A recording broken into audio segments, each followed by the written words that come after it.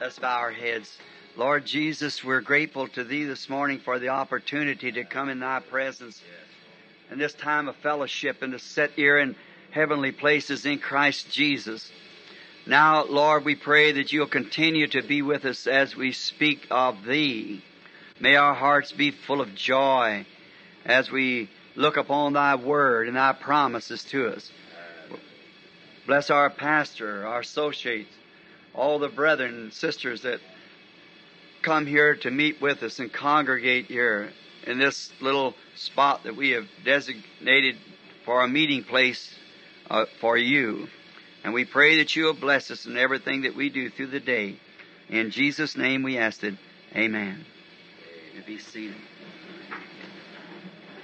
I got your book. This is kind of just a small relief for me, just a little bit. I had the services back here, interviews. I used to have interviews or either or to take and answer the questions. Pretty near everything come in this morning was visions. And I just kind of had to told Billy if Brother Neville wasn't too busy, I'd grab up this bunch of questions and run out here, kind of relieve my mind a little. It's kind of gets me down. kind of them visions are, but the people was helped. That's the main thing. The main thing, they were helped. That's the good part. And so then I'm going to pick them up a little earlier this afternoon so I can get started this afternoon on my specials, the interviews. Now we're glad this morning to see our friends, and now don't hold this against Billy. So he's supposed to notify the people if I was going to continue to answer these questions. I thought it might give me maybe an hour here or something to answer questions. Some of my I don't like to leave. I like to wipe my slate clear. And these questions and so forth, I just like to say I got this done. I get too much on my mind, it makes me nervous. And I don't want to be nervous about anything. I'm going home to glory one of these days. An old friend of mine said to me a couple of days ago, said, I'm getting so tired of living in a suitcase. I said, Brother dear, I want to ask you something. I want to tell you something. I'm homesick. I've been homesick for 20 years and I ain't got no home to go to. That's true. That's an awful thing to say. I could sit down and cry to go somewhere home. I ain't got no home to go. Everywhere I go, I can't stay there a few days. I'm ready to go somewhere else. I've been that way. I was born that way. My wife calls me restless winds. I just here and there. And that's an awful fix to be in. But I guess I had to be that way for my ministry. Well, many of you admire, we admire doing anything for God, but don't you never, now we're just a bunch of home folks this morning. But I'm homesick, I want to go home and I don't know where to go. You say, why about going out in Arizona? Your family's there. I'm all right for 2 or 3 days. And I got to go somewhere else. And I go there, and then I'm all right there 2 or 3 days, and I got to go somewhere else. So there just ain't no home to go to. And I'm homesick.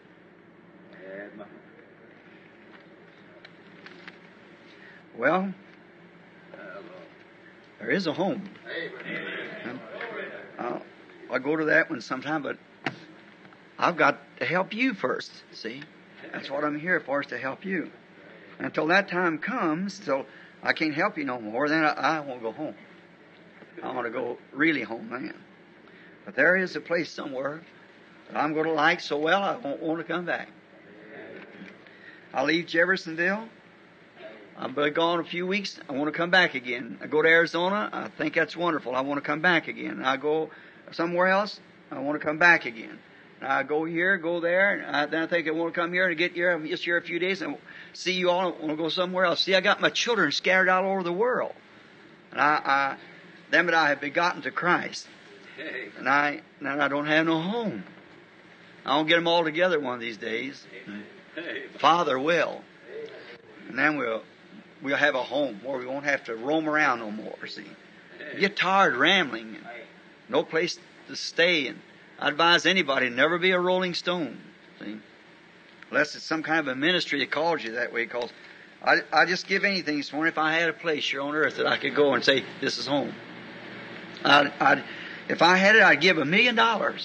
If I had a place and I say, boy, I just love this so well, I don't want to leave it no more, I'd give anything. But I can't find it.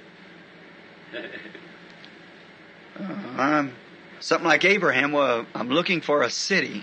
See, I can't find it, but I know it's there. But I certainly can't get adjusted to any certain place on this earth. It just don't look like. Find people, find places. You go here, it's too wet. Go out there, it's too dry. Go up here, it's too cold. Go down there, it's too hot. See, and there's no place. It just ain't home. Don't take up my time crying on your shoulder, but well, we're thankful to the Lord. Amen. Amen. Be thankful for all things. I am thus because I am thus. God made me what I am. I can't be nothing but what He made me. Melancholy and those kind of things, they tell me I just have to be that way in order to be the help that He sent me here to be. And I want to be that type of person. If that's the way I'm supposed to be, that's what I want to be. Whatever is the kingdom of God's will or God's will, that's what I want to be. Now, let's pray again. Lord Jesus, these questions lay before us here, Father. I can't answer them, Lord. I'm insufficient for these questions. But I know that You are all sufficient because it's on the people's heart. Use me, Lord, to relieve their pressures. Won't You, Father? In the name of Jesus Christ, I ask it. Amen. Now, we're going to start. Oh, I guess you're not taping this, so it's all right, I suppose. Now, the one thing, that reason I worry about questions always is one acute thing, that always bothers me. That's answering the question on marriage and divorce. Oh my, the phone calls, the letters, and one brother wrapped himself in a blanket and sat on my porch from 12 o'clock until daylight the next morning. Ministers calling from everywhere, married 2 or 3 times. Ministries. I want to ask you one thing. I got several of them still in here. I know I haven't looked them through, but there's several of them still in here. Just remember this. To you people who are married and divorced and remarried, promise me one thing. See? You've put your confidence in me. I guess this is not taped.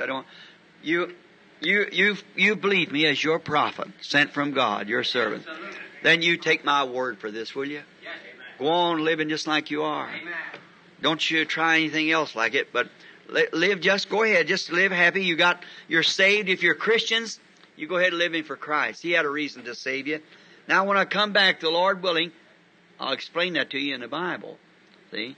And don't get upset. Many men told me, said, well, I love my wife, but I just have to leave her. I don't want to miss the rapture. Don't you do that. Stay just as you are till you hear from me again, see, on this subject. Now, when I can't explain it in 10 or 15 minutes. It's going to take some time to explain it because it's got to be the Scripture. It's got to be, thus saith the Lord. But it isn't right. I know these questions that Jesus said here, if a man puts away his wife and marries another, save the cause fornication, commits adultery, whosoever marries her put away, liveth in adultery. These things, He had a reason to say that. He was God. That's His Word. Now let's go back to the beginning and find out what it all means, you see. Then we bring it up. Until we do that, just go right on as you are now, just like you always have been doing. If you're Christians, if you are a Christian couple, and you're married and got children and things like that, some little ties that bind you, don't leave your wife or your husband now. Don't do that, see. Wait till you hear me again on the subject. Will you promise me that? Raise up your hand. You've confided in me to believe me. You believe me this far. I believe me just a little bit farther on the subject. Now let's see. I got some real good ones here this morning.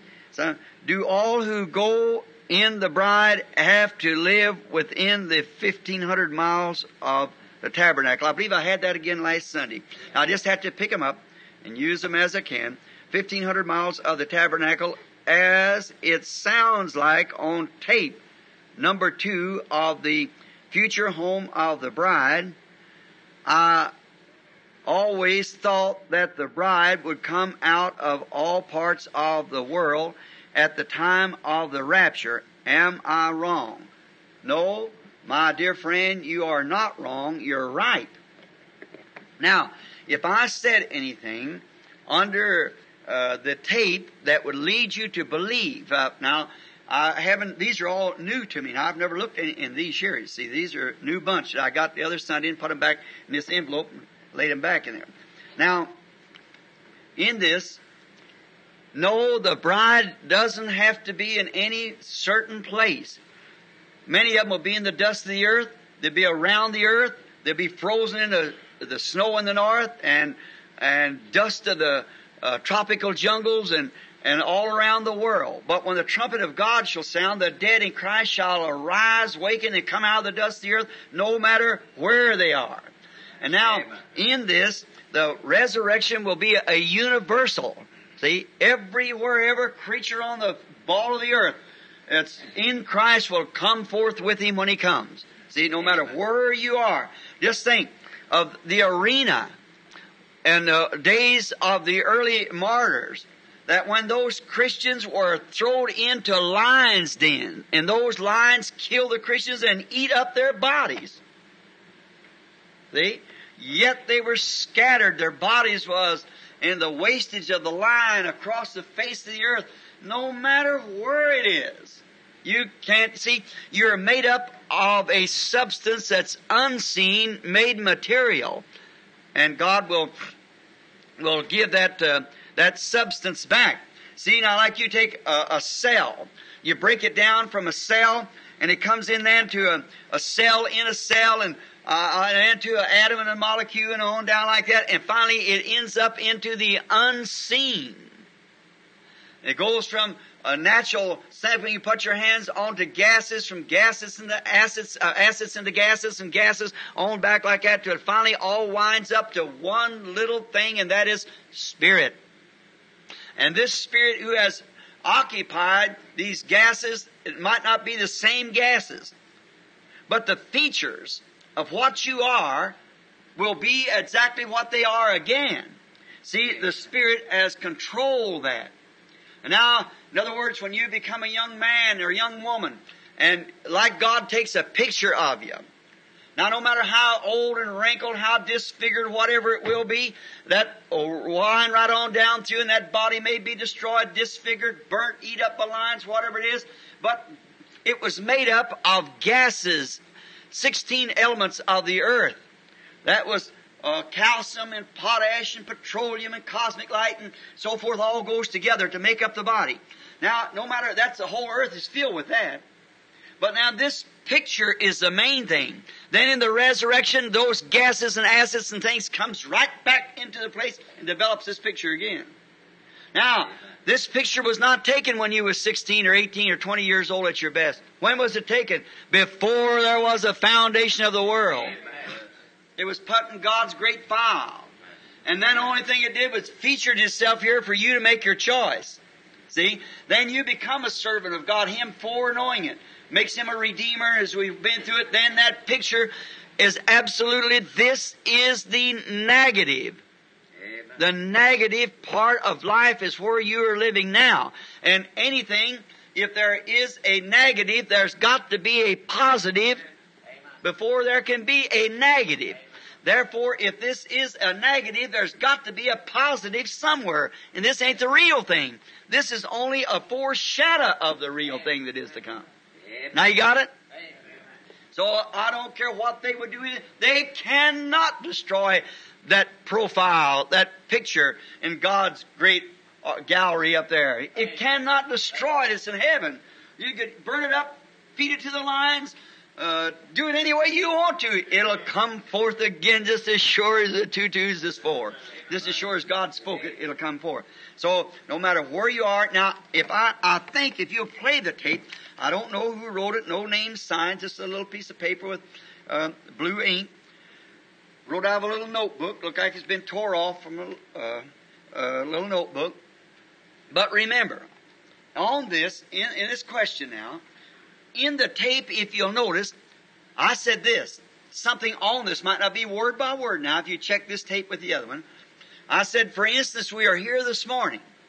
This city that we long to see will be some 1,500 miles square.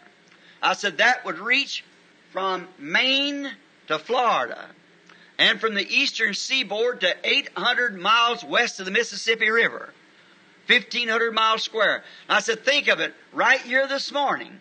There's people sitting right here that has actually come from that much distance, from 1,500 miles square, sitting in here.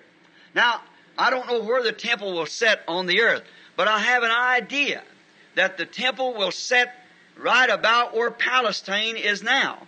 That will probably be the top of the mountain, right there. It'll reach out. Of course, there'll be no more sea then. See, this world's 25,000 miles around it. So 1,500 miles is not very much out of that. But this great city will set on this 1,500 square mile mountain. Now, the reason I believe that is because of the prophecies and things concerning Mount Zion in Jerusalem and those cities. And there's where Abraham the prophet was seeking for that city, whose builder and maker was God. He looked for that city in that land. I believe it'll be where that land is. That land, you can hardly find it on the map. It's a little bitty dot. And look at the land that Russia and United States, South America, and all those places there. Why was God so zealous of that place? See, of that one place. That's the question. I can't prove it, but it just looks that way to me. But wherever it is, we're headed that way. So praise the Lord for that. Now, if you got the impression that I said it would be in around 1,500 miles of the tabernacle, that was a wrong impression, you see, because it won't. This tabernacle this is just a little place that's going to be destroyed, and the world will be burned up, and this will all be done away with, and this Indiana and United States and everything will just melt and just wax out under into nothing but lava. See, all sin, all disease, all germs, all everything else will be destroyed. And I saw a new heavens and a new earth for the first time. Thank God, with 6,000 years in building this world, putting it together, forming it. How did He do it? The Bible said He made it out of things which does not appear. That is, He created the earth. Now notice, this is beautiful. The very Creator that created the earth for a purpose, Satan defiled it. He come down to redeem what was left on here, and he has gone somewhere else and is in his business yet creating.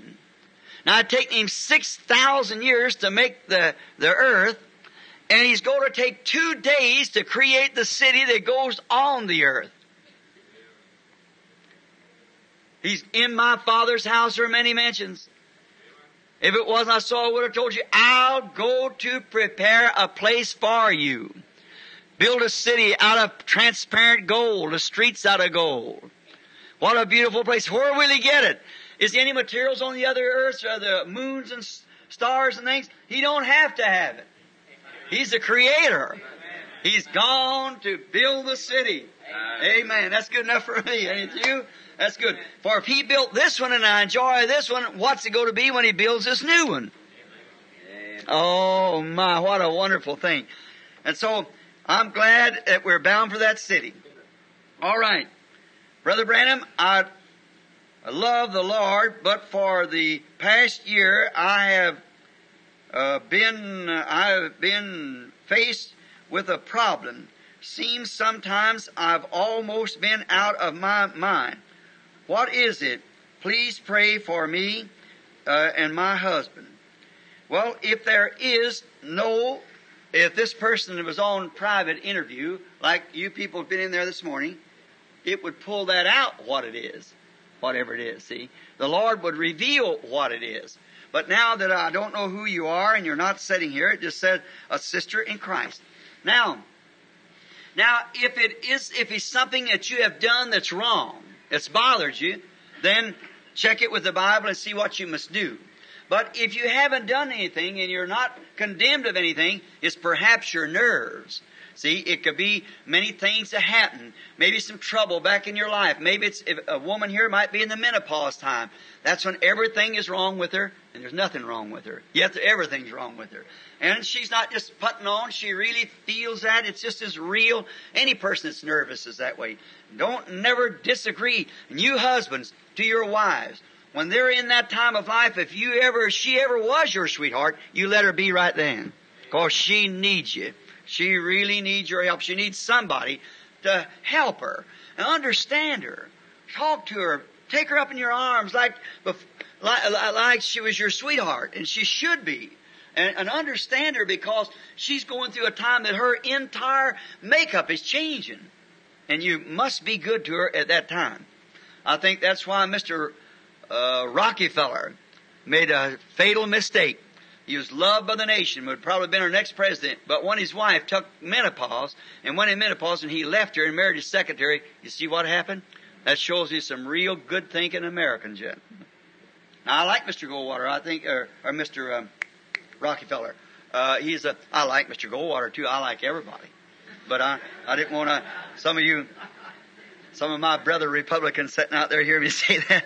Now, notice, but I'm not a politician. I want to be a Christian, see. And this is not a place for politics. And the whole thing's gone anyhow that way. But this that we're talking about is eternal. Democrat or Republican, oh, it's such a mess. It can never be redeemed. It's over. So don't argue about that. The thing to do is live for this kingdom. For here we have no continuing city, but we seek one to come. Amen. That's right. Yes, sir. So politics is one side of the fence and I'm on the other. I said I voted once. That was for Christ. I'm sure to win. That's right. See, you got a vote coming. See, God voted for you. The devil voted against you. Now, which way you cast your vote is where you're coming out. So now, I believe this person is just, I'm going to think that it's just nervous. If there's nothing condemning you, go right on and just say, get away from me, Satan. Just move right on. Take the initiative and live for God.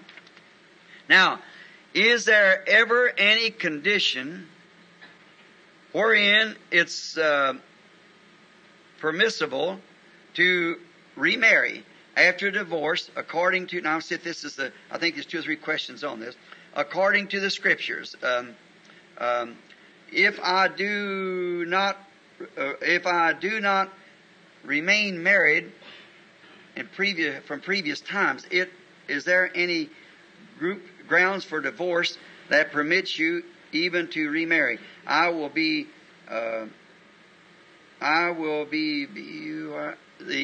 buying the tape, to get this answered. Thank you very much. I'll look for it Sunday. Well, now, I have said this, you see. Let me just leave that alone, you see, until we get to a place where this will all be straightened out. And you just remember, that's God willing. As soon as I come back again, next time I come, the Lord willing, I'll preach on that subject. See? And then we'll tape it anyhow. If it hurts, it hurts. If it clears up, it clears up. But you just be of a good courage, see. Dear Brother Branham, is it possible for one to have the baptism of the Holy Ghost and not to have the signs following? At least not until some future time and conditions appointed by the Spirit. Now, that might sound like a mixed up question, but that's a good one. Very good, see. Now, here it gives me a little chance that I find that's working with my family here now. See, I mean you, my family, and the family out in the world where our tapes go. Now, a great part of my congregation is made up of Pentecostal people. And because our Pentecost is the latest message that we have in the denominational ranks. And to me, I certainly agree with them more than any other denominational church. I hang towards the Pentecostal because it is the later message. And all my converts that I bring to Christ, I try to direct them to some Pentecostal church. But I have condemned them in every way that I know how that they were wrong in the Scripture. By being a denomination and not willing to walk in light when light's presented to them. But yet, if I had to take my choice today, to take any church in the world, I'd take Pentecostal when it comes to denomination. But when it comes to individuals as men and women, there's genuine Christians in all them denominations. Methodists, Baptists, Presbyterian, Lutherans, and so forth. But I'm talking about the systems that these people are in. Not never the individual, but the system that these people has been caught into in their denomination. They clearly understand that now. See? That I think the people, if they're Roman Catholic, Jehovah Witness, Orthodox, Jew, whatever they are, that doesn't matter to me. But they are individuals to which Christ died to save. And now in agreeing with their systems that they're in, I believe it's just as many Christians out there in the Baptists as there is in the Methodists or the Presbyterians or whatever more. They're Christians, real believers. And right out in the Roman Catholic Church, there's genuine people in there that's real men and women that love the Lord. And they don't join that church to be wrong. They join that to be right.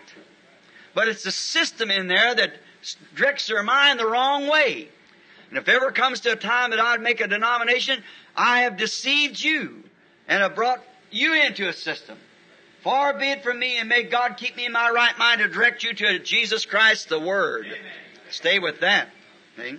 But now this person here is asking the question about the possibility of having the baptism of the Holy Ghost without signs following them. Now, it would, if you are born again, if you are born first as a human being and a normal human being. Now, I'm answering this in a real juvenile way of doing it, but if you're born a normal human being, you will actually do the things that a normal human being would do. Is that right? When you're born as a human. The natural traits of a human being will follow you. You won't live in a tree and try to fly with your wings like a bird or something like that. That wouldn't be a normal human being. The normal actions of a human being. The normal action of a human being would be to work, marry, have family, and do these things. That's natural, normal human beings. Because you're born that. Then when you're born a Christian, born of the Spirit of God, you naturally take up the attributes of Christ. You see? Now, if we took here this morning, and this congregation where you people sat here and listen day after day and so forth to the teaching, you'll find out you'll be different one from another. Because you're different. Your makeup different. Your appetites are different. You eat different. But you all eat food. But now, just from one individual being just like the other, you're different one from another. Christians do the same thing. You can't say, now, do all speak with tongues, do all prophesy, do all. See, you have to watch these things because a Christian takes up the habits of a Christian. And they live like a Christian. Jesus said, these signs shall follow them that believe. Notice, in my name they shall cast out devils. They shall take up serpents or drink deadly things, and they'll speak with new tongues. And them things just actually follow Christians.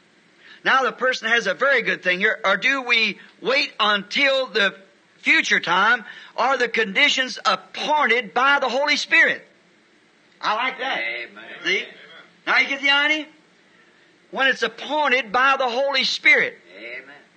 God appoints things. And there, I think if the Pentecostal people would try and listen to this tape, you'll understand me if you get here why I'm different with you pressing that idea that they must all speak with tongues.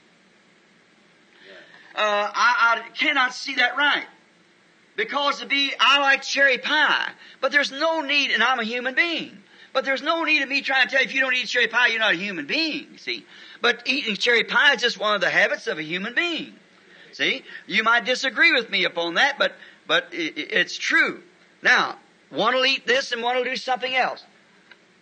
Now, the Holy Spirit appoints these offices. But when you try to force yourself into it, if I said you had to eat cherry pie, what if cherry pie made you vomit? And yet you'd vomit and try to eat cherry pie and vomit and see? You're hurting yourself. And that's the way you try to do when you try to force yourself to do something that's contrary to the Spirit. He's got your life allotted for a certain thing. Do you understand that? Amen. See? And when you're filled with the Spirit, here's one of the best signs I know. You're so in love with Christ and believe every word that He says to be the truth. See? Amen. That's the evidence that you have the Holy Spirit. And your life's full of joy and oh my, everything's different, see, than what it used to be. That's the Holy Spirit. Now these gifts are in the Holy Spirit. Amen. Now if this congregation this morning, just a nice snug church full with the overflow rooms, of course, is filled up.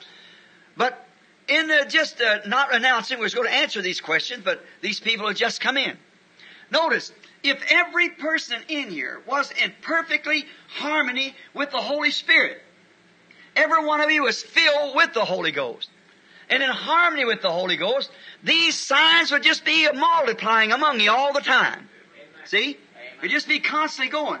But where there's confusion, where there's difference, and where we set up the Holy Spirit can't move itself, you see? It can't operate through the people. See? And there, if I said, now you, each one of you, did you speak of tongues? Yeah, well you got it. Did you speak of tongues? No, you haven't got it. Now I'm making myself a judge. God is the judge of these things. But what Jesus said, these signs shall follow them. See? The groups that believe the whole nature of the Holy Spirit flows through them, and they all are full of love and joy and just a great bundle of real godly filled people. See, that's the Holy Spirit. Amen. And then in there they speak with tongues on the occasion that tongues arise. Why, necessary for that, they speak with tongues. And if there's a prophecy, it speaks. And it's just exactly perfect every time. Amen. Ask those 15 or 20 people that went in there on interview this morning, if there was one word anyway, minced in any way, and perfect strangers, what the Holy Spirit dig right down in there and get them things and bring them right out and tell it to them. See? See? There's not no mistakes in it. Tell them just exactly what this was and what that is and what this is to be done and things like that and what they've done and what they should do. See? That's just set it right in order. Now they've got to act on that. The other night, I was talking to a couple, and I was at a home where we was having a meeting, or just sitting around a table talking. And all at once the Holy Spirit dropped among us. And I said to someone there, I seen a certain man, and he was confused in his mind about some things. And I said, like in the confusion and the discernment, I said, now it's right here now. I said, I know what you're thinking. And I went right back and just took a roundabout way and answered every question that man had in his mind to him. And nobody knew even what I was talking about but him. See? But he got it. Amen. He knew what it's all about, you see. And that was what to him, showing him, confirming to him that the Holy Spirit was revealing to me what was on his mind, you see. And I didn't have to tell it to the rest of them. The man's listening at me right now. Now, that's right. Now, you see how that is? That's a confirmation. Now, if the whole church would work in harmony like that, then among us we'd be casting out devils, taking up serpents, drinking daily things, all kinds of things going on. But when you try to force that to individuals, then you get yourself, that's Pentecostal again. Then you get babbling, confusion. You can't judge that. See, our hearts are full of joy and happiness, and the birds are singing, everything's wonderful. Just full of the Spirit of God, and we're so in love with Jesus. I want to pray all night. Praise God. Now, I wouldn't embarrass this crowd, or even myself, to you. But I wonder if I could ask this morning, which one in this crowd of this people that had the Holy Ghost, it'd probably be 95% of you. Raise your hands that you had the Holy Ghost. Then I'll turn around and give you a Bible evidence, just one, a Bible evidence, and I doubt where there be one or two hands go up. See? Just tie it in such a place, but when you do that, see, you're also hurting your congregation. But you've got to get them out of that babyhood and get them into manhood. Amen. See? Like someone wrote the question the other day up here, said something about Brother Junior Jackson. Somebody went down there and they said, you're going down to the dead beans or something like that. Brother Jackson, because Brother Jackson's congregation, they let them speak with tongues just in the church where ever they feel the Spirit, they want to speak in tongues, they go ahead and do it. Well, that's Brother Jackson's church. That's perfectly all right. I've got nothing against that. Not a thing. Junior Jackson is one of my best friends and a real godly man, filled with the Spirit of God, and we're brothers. Now, he don't have to eat my cherry pie, or I don't have to eat his apple pie, see? But we're both eating pie. We both believe this message exactly. That's the order of the church. I said, I want my church to try to come together. I said, when we begin to break out, you're the Holy Spirit speaking in tongues and so forth. I said, somebody asked me and said, now, Brother Branham, is all that genuine? I said, I'm no judge. I said, tell you what, let's bring you to a spot, let it go a while, and bring you to the spot until the Word is presented on it. Then watch it. If it's the Holy Spirit, it copes right with the Word. If it doesn't, it won't. That's just the only way you can tell it. Then it judges itself, you see. Well, it'll fly up. If it isn't the Holy Spirit, it'll fly loose, see. But if it is the Holy Spirit, it'll just meekly follow right in line, because that's what it is. It's the Holy Spirit going right to its own order. Now, in this speaking in tongues and so forth, I wish every one of you spoke in tongues. I sure do. And many times, good Christians. You see, if I tell you, that was on the program, I found someone, not program, excuse me, on the interviews this morning. Person, I guess they're still here in the building, about speaking with tongues. The person is a genuine person, a real person. And they've lived right, and they've heard me say that evidence the Holy Ghost wasn't speaking in tongues. And it isn't. But I advise that person to ask God to let them either speak in tongues or prophesy. Because it's the nature. The first thing, I went to that person and found their birthplace. And what sign that they were born under, and could tell what their birth was, which way it set them, their natural nature. Sets them in a certain line. Then when they're reborn again, they're over here in another nature. And then when you find into this nature, that's the inside conscience. Inside conscience. The outside conscience moves you in one way. That's your natural birth. Then they'll make up something that puts them under a 4 and puts them in a split condition. They don't know what to do. They'll say, the Lord wants me to do this. The inside, I just know it lines up with the Scripture, and they'll start to do it. And the first thing you know, Satan on this outside will show them all kinds of defects in it. And then they say, well, I guess, see, they listen to Satan. Amen. See, you've got to take that inside something. That what's on the inside of it is scriptural. And don't let Satan stand anywhere. That's his duty to stand there and pound at you like that. But don't you listen to him. But that person, I told him, I said, well, now, if I could just be sure of having the Holy Ghost, see, a dandy person, real loyal person with the Holy Ghost, but it would be good for her to say, Father, just give me this for something to stand on. Now, if I taught it like that, people would reach out and get a hold of that without having what that person's got. See, the Holy Ghost does speak with tongues, but you've got to have the Holy Ghost first before it can speak with tongues. Now you get it? So if you reach out and get a hold of a gift of speaking in tongues now remember, that can be a genuine gift. That could be the Holy Ghost speaking in you with unknown tongues, and you'd be lost and go to hell. The Bible said so. You believe that? Would you like to have Scripture on it? You want Scripture? Raise your hand. Though I speak with tongues as men and angels. Is that right? Amen. Both the one that can be interpreted and that cannot be interpreted. Genuine Holy Ghost tongues. I am nothing. See, unless that other goes with it. You can have this, see, so don't reach after that without this. Get this first, and then that'll actually follow it. Now, the rain falls on the just and the unjust. The sun shines on the wicked and the good. The rain falls to ripen the crop. It ripens the wheat also. The same rain. The Holy Spirit can fall in a group of people and speak in tongues and make it exactly true. It's fall amongst the people and make it prophesy and be exactly true.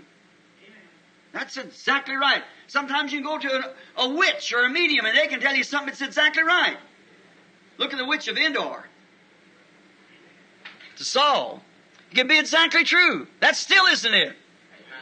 They're witches. Speaking in tongues, I've seen devils speak in tongues and write in unknown tongues. That don't mean anything. But the real thing is that word again. Back to that word. So you can do these things without the word, but when you get the word and it does it, then watch it just exactly come to pass. Exactly the right thing, see? Then you're exactly in line. Yes, the Holy Spirit uses these people as it's appointed by His own divine wisdom.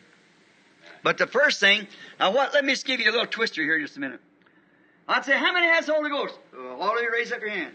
I'd say, all right, I'll see if you have. The Bible said that they that had the Holy Ghost sighed and cried day and night for the abominations done in the city. Now how many hands will go up? How many of you can't rest at night? So full of joy of the power of God. And so sad for the people that's lost, that day and night you weep and cry for the abominations you want. Huh? Who would be that in the city? How many is that in the church? That's what the Bible said the Holy Spirit evidence was. He told the sealing angel, Ezekiel 9, that's right. He said, go through the city and set a mark upon those who sigh and cry for the abominations did in the city. The rest of them, let the destroying angel destroy them. No matter how much members they was and how many things they done, says and a man with an inkhorn rider dressed in white, which will represent the Holy Spirit, came forth and put a mark upon all them that sighed and cried for the abominations done in the city. Now, you say, and watch what he said in there also, slay utterly, little children, old women, babies, kill them all. Little children, yes. When Joshua entered the land of Canaan, he said, don't you let one of them live. If it's a cute little baby, a little Amalekite or Amorite, kill it. You remember, he'll grow up to be an Amalekite. He'll pollute the camp. And when those little things come back like disagreeing with the Word of God, get rid of that thing. I don't care what denomination it belongs to. You say, well, they're good. I don't care how good of people they are. If they're contrary to that Word, get the thing out of you. It's a growing little Amalekite. It looks cute. Looks innocent. It looks like it's all right, but don't you have anything to do with it. You stay away from it. Well, Brother Branham, I go down here because, you just remember, any Amalekite, anything that denies the Word, stay away from it. Have nothing to do with it at all. How many believe that's the truth? Sure it is, see? Stay away from it. The sigh and cry for the abominations that's did in the city. Where do you see that? I can show you 10,000 speaking in tongues to one that's really burdened for sin. That can't even pray an hour. But did you know the Bible said that mark only those who sighed and cried for the abominations in the city? How many ever read it? Sure. Amen. That was the Holy Spirit come forth to mark the people. And said to the destroying angel, go forth and destroy everything that doesn't have that mark upon them. And the mark of God is the Holy Ghost. It's the seal of God. Now, where is them people that's that interested? I can show you people that jump up and down and cry in the church. I can show you people that shout and run over the building. I can show you people that prophesy and it comes to pass. I can show you those who speak in tongues and run up and down the buildings and say things that actually interpret as comes to pass. But where is that person that sighs and cries for the abominations that's did in the city? Where's that burdened soul? You can turn some new leaves on that. See what I mean? Now, I've tried my best to tell you people and lead you like a daddy would lead his children. You're my children. I have begotten you to Christ through this gospel that I preach. See? And I want you to raise up fully matured kids or children. I want to present you to Christ that day, as Paul said, a chaste virgin. You isn't a thing in that word, but what your heart will punctuate amen to it. Amen. Sin don't hang. Of course you'll do things wrong. But when the very first thing condemns you, Father, forgive me. Amen. I'm going to say this. Just looked at a person a few minutes ago. He was asking me about a fine boy the other day was hunting squirrels. That morning I got 5. I left one for that afternoon. You only get 6 in the state of Kentucky. That's the limit. So this certain person said, I got 9. Christian boy, fine kid. I said, you done wrong. You did wrong. He said, I had 5 that morning, saved 1 for that afternoon, and when I got that one squirrel, looked at a tree and counted 5 or 6 sitting right there where I could look at him. Walked out and left him. I said, I walked up in a tree here not long ago, and there was about 15 or 20 sitting there. I just took the limit and walked away and left the rest of them there. I said, if I come to this country preaching to you boys and you people here the thing that's right, I've got to live that example. Christianity ain't what you say, it's what you live. It's what you do. It's an example. You're the salt of the earth. I said, then the law says, Jesus said, you give Caesar them things that belong to Caesar. If you break that speed law out there, what are you doing? You're doing wrong. You sin. Give Caesar what's Caesar's. And God's what's God. Say, well, the law's wrong. I can't help what wrong it is. It's wrong to break Jesus' commandment. And if you don't give Caesar the things that's Caesar's, then you did what Jesus told you not to do in a transgression of the law of sin. Is that right? We're all guilty. We do it, but when you see yourself wrong, stop it. Amen. People are watching you. People won't go to church, but they'll read you, see what you do. So get Christ in your heart. Amen. That's a real, Christ and the Holy Spirit's the same thing. Holy Spirit, Christ means the anointed one, and the Holy Spirit is that anointed. And you are the one that's anointed. See? And it's Christ in you anointing you. See what I mean? Then you've got the right thing. Then He can use you to anything He wants to use you in. Because you're in the body and subject to any of those gifts. But see, to have one of the gifts outside of the body, it would do you no good. Though I speak with tongue of men and angels, have not charity, it profit me nothing. Though I have faith and can understand all the mysteries of God, profit me nothing. Though I give my body to be burnt as a sacrifice, give all my goods to the poor. Though I have faith to move a mountain, I am nothing. See? Don't depend on those things. The Holy Spirit is a being. It's God. God in you. The person God. That's lit your whole entire being. You're changed. You're a new creature. Any little thing that's wrong, He'll tell you that's wrong. Don't do it. Father, I didn't mean to do that. Forgive me. See? And that's the Holy Spirit. I don't care how much you spoke in tongues, how much you run, how much you jumped, how much you did this, that, or the other. Hey, whatever you done, it wouldn't mean a thing if the Holy Spirit wasn't in there to condemn you on the things that's right and wrong. Now that's the reason that this person here is right. Let the Holy Spirit do it. But now you see, now, what's causing this? Let me say it with love, sprinkled with love and anointed with the Word. If the genuine Holy Spirit was in you, you wouldn't question that. You know it yourself. It's an individual thing between you and God. See? You know that something's happened. You know that there's a change. Whether there's anything else, you yourself, you're the change. See? You're the one who's done the changing inside of you, and you know you have it. Whether you spoke in tongues, whether you jumped, shouted, or anything else, you know that God lives in you. That you don't walk with your own mind. It's the mind of Christ that leads you with that Word, just exactly the way it goes. Now, but I would, if people say, well then, Brother Branham, you don't believe you ought to speak with tongues? See, then you get exactly backwards what I've just said. Sure, I believe you should speak with tongues. And some of you people, see, but you get these, and I get these like back here, this 1,500 miles, you see, being here at the tabernacle.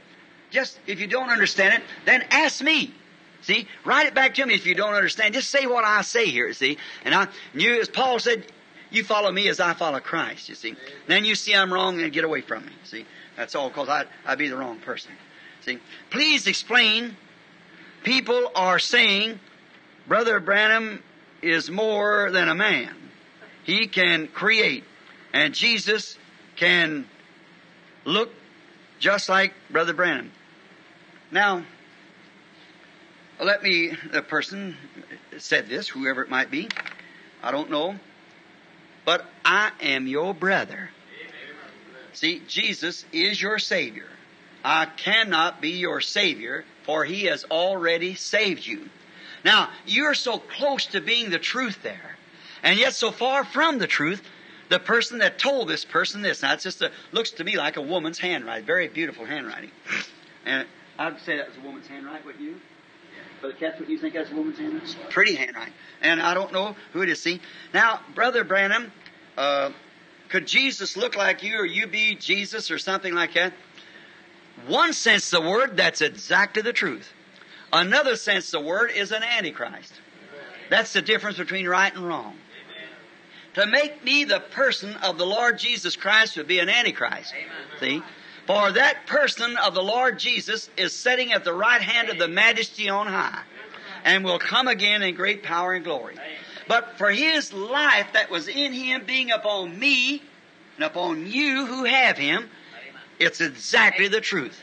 And you become Christ. Remember my message on Messiahs? See? The word Messiah means the anointed one. Now, if you have the Holy Spirit, you become the anointed one. See? Then there's all kinds of anointed ones. Now watch if it's the Bible anointed ones. Many of them are anointed. See, the whole thing isn't such a great conglomeration of every kind of a mix-up and a Satan with all of his cunningness come in and impersonate it just to the dot, almost to the dot. There's only one way you can absolutely be sure. Check the word by word, word by word. That's the only way you can. But to me, as a person, William Branham, or any other man or woman, to be the Lord Jesus Christ, our Savior, that is an error. But to be anointed with His Spirit, which brings His own person of His life into you. It was so beautifully typed in Elijah and Elisha. When Elisha was taking up Elijah, the old prophet, going home, and he's tired and weary, and there's a chariot hooked across the river there. And he, to take him up home with horses of fire. And did you notice then, when Elijah and Elisha crossed the river, the school of the prophets is up there watching them. And Elijah took his mantle and struck the river, and when it did, it divided, and he went across.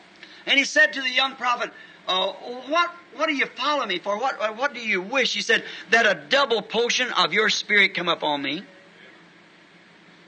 A double portion of that mighty prophet come upon me? He said, you've asked a hard thing.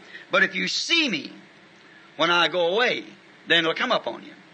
So you can imagine how he watched the prophet. Now, in that day, that prophet was the Word. For he was the manifestation of the Word to the Word. See? And he knew there had to be a greater ministry come because it required a greater thing. And when Jesus is here on earth, he was the Elijah. These things that I do shall you do also. Greater than these things shall you do because I go unto my Father. Now how are you going to do it? Watch Him. Who is He? The Word. Amen. See? Watch Him. Now when it comes to creation of things, it's true. Jesus never right straight out created anything. He brought it into existence. He took a substance first. He took water, made wine. He took bread and made more bread. He took fish and made more fish. But He promised that greater things of this would be done. See? You see, now, why? It's in a more evil day than it was when He was here. See? It's still Him, but using your tabernacle. See? And this person that's in you, which is your birth, you are John Doe, you were born in a certain month, and you were born under a certain star, you were born under a certain thing, and that has something to do with you. Certainly does. I know Papa used to say, I can't plant them potatoes at this time because the moon isn't right. You can't plant them potatoes, Billy. And I said, I'm not planting them in the moon. I'm planting them here in the ground. He said, all right, smart aleck, go on. You get a few bumps on your head, you'll learn something. I did. I tell you, take a board and lay it down out there on the grass in the dark of the moon and watch what happens. That grass will die right now. Lay it on the light of the moon, you lay there a week, it won't hurt it a bit. Watch that sea when that moon changes yonder. When the moon goes out, the tide follows it out. And it's millions of miles from the earth.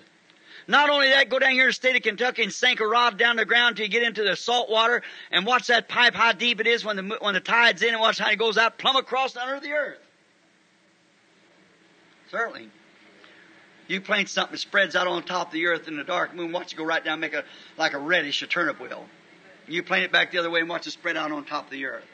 Sure, it's got something to do. Why did Aaron have on his breastplate the birthstone of each one of those patriarchs? Look at those mothers when they give the utterance. When that mothers and Hebrew women in labor giving utterance to those children being born, it placed their name, it told their birth, it put them in the homeland, and set them over to eternity. Amen.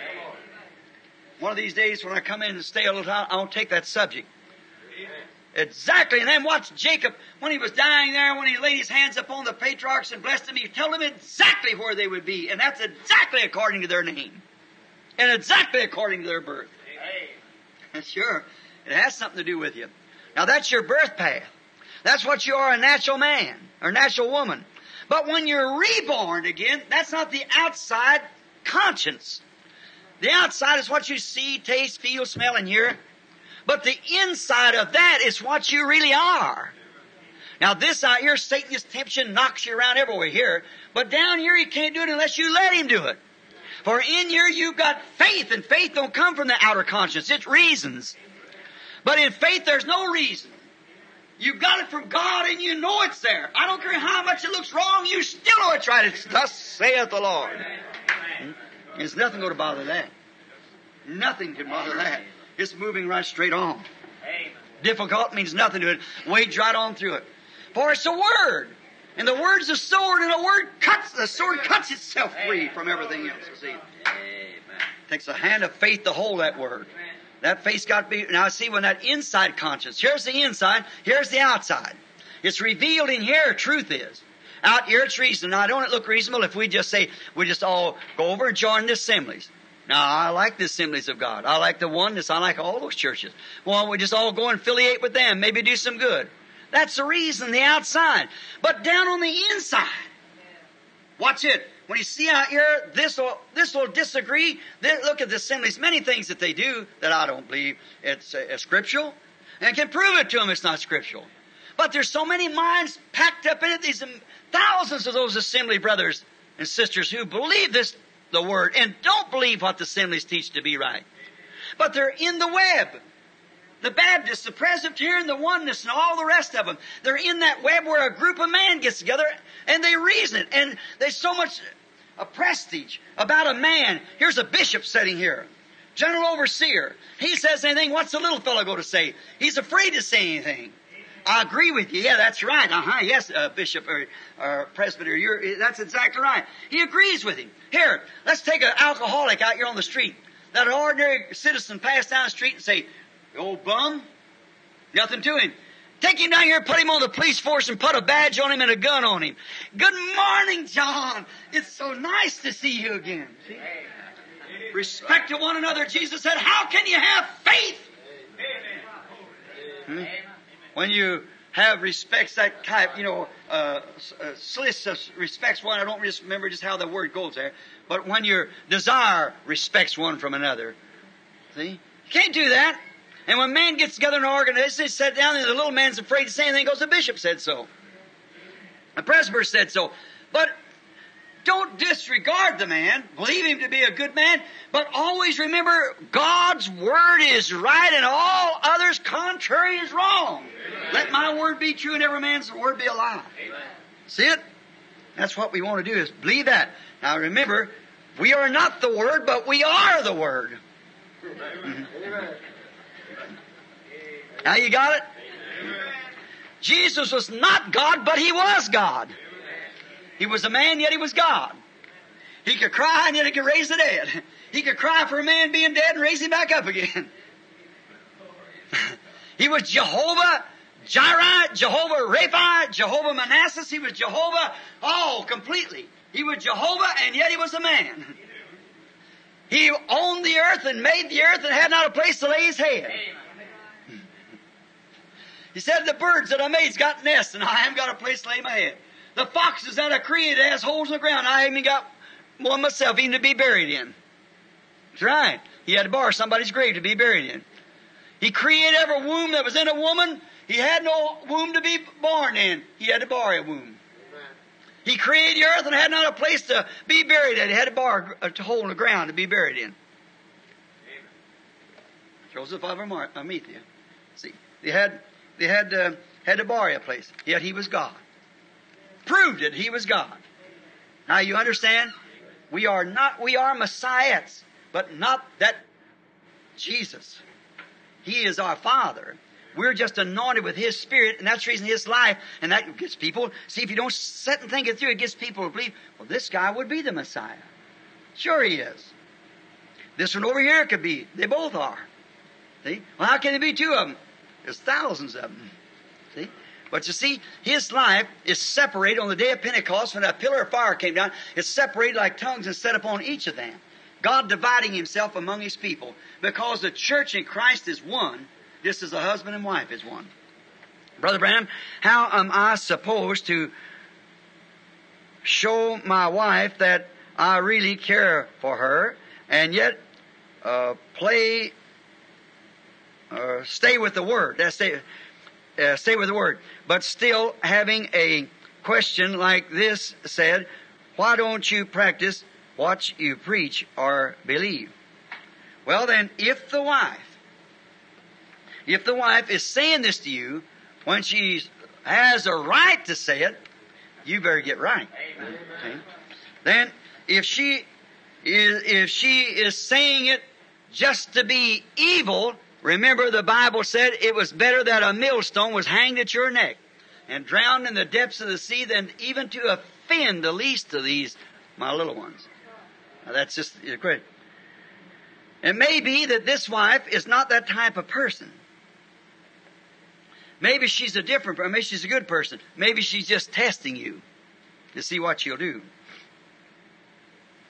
Now, stay in love with her and let her see Jesus in you. You do that, see. You just go on. I give a little illustration this morning about a person. One time, this little woman had received the Holy Ghost. She was a very sweet little person. She said, well, she had a hard life, and her husband was an alcoholic, and so she just kept on. She bore with him. You want to go to church, honey? Take off. But I went out to the saloon down at the old Brown Derby down here. Going on. So they hung out down there all the time. It used to be Bonifer's. Many of you old timers you remember when Bonifer had their own corner. It's called Brown Derby now, I believe it is. So hanging around down there, and the first thing you know, one night come up a question about church, about Christians. One of the old drunks sitting there said, there ain't no such a thing as Christians anymore. There is no such a thing. So all this bunch of hypocrites said, see them out here smoking, drinking, doing the same thing that we do. And said, call themselves Christians. There is no such. This one drunk raised up and said, just a minute. There's one that I know about. Said, who is it? Said, it's my wife. See, she becomes salty. He's catching it all the time. He said, I bet she's put to the squeeze. He said, no, she's still a Christian. I'll prove it to you. Said, I'll tell you what, let's do. Let's go up home. I'm not sure whether she's Christian or not. So let's go up home and now let's really be drunk. We're going to act like we're really drunk. Knocked at the door, come in staggering over everything, and why the chair set around this way and everything, and she set him all a chair, and his guests, and tried to make him just as welcome as could be. He said, I want you to fix us some supper. And so she went out and fixed it and said, we want ham and eggs. He knew they had it, so they fixed the ham and eggs. When he got there at the table, he looked at him like that, picked up his plate and slammed the stuff on the floor and said, I don't like my eggs like that. Come on, boys, let's get out of here anyhow, like that. They went out and sat down like that, and she came out, she said, dear, I'm sorry I didn't get them fixed. I'll fix them over for her. Oh, nonsense. They didn't want them that way in the first place. Just carrying on like that. They went out there and sat down and acted like he was drunk. They heard her in there kind of snubbing to herself, singing real low voice, must Jesus bear the cross alone? All the world will free. There's a cross for everyone, and there's a cross for me.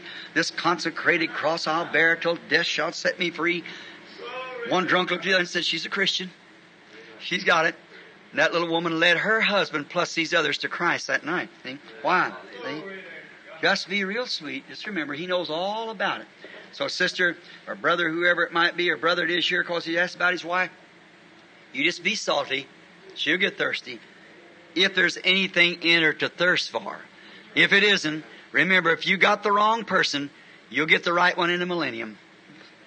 You just keep on going. All wrongs will be made right there. Brother Branham, do you teach that the bride must not attend any church unless you are there preaching, or else the tabernacle? Other words, the tabernacle. Got else, it means other word. Also, do you teach that we need not keep the Sunday or holidays as working, fishing, or so forth, or I'd say it's Sunday. It looked like Sunday to me. Right at the bottom looked like, or Sunday, I guess it is. Holidays or Sundays. Yeah, Sunday, is that what it looks like? Holy days. Holy days. Sunday and holy days. No, you're mistaken. See, let me go and just answer this to come by. Do you teach that the bride must not attend any other church unless you are preaching, or else otherwise the tabernacle? No, I don't teach that. I don't believe that. I do not believe it. We've got ministers sitting here that scattered all around through the country. And I believe they are part of that bride. I believe that a man or woman can go to church anywhere they want to go that teaches the Word. And I believe if they don't teach the whole Word and you can't go to church any other place where they teach the whole Word, go where they teach half the Word until you can get to where they teach the whole Word. Go to church, whatever you do. Do that. Also, do you teach that we must need not keep Sunday or any holy day or working or fishing on Sunday? I believe it's a sin to fish and hunt and work on Sunday when you can go to church. I believe you're transgressing the laws of God. Is there a commandment to such? Yes, sir. Now, in the Old Testament, we had a type of the Sabbath day. It was, and Jesus did not come for you to keep Sabbath days. The whole Sabbath day was Saturday, which was the end of the week. Sunday is the 8th day, or the first day of the week, which Jesus rose on. I do not believe it's right to, now, if you're way away into a wilderness somewhere and you're out there on a hunting trip, there's no church around or anything like that, and there's nothing you can do. If you're fishing, I believe that would be all right. But if you're around in the city, around where church is going on, you should attend church by all means, somewhere. And I believe, as far as working, I believe if the ox is in the ditch, if something has to be done on Sunday, you go ahead and do it. If it's something that you couldn't help, it had to work that way. But if you just do it and wait till Sunday to do it, or just do it like that, you're wrong. See? We must not do that. We must respect that holy day. And now remember, go to church somewhere, someplace. If I could call a certain denomination of church, but I wouldn't do it. Because this church, the only thing I know that they teach that I believe is they say they believe that Jesus Christ is the Son of God. Well, I do that. All their other teaching is they believe in remission of sins is by water.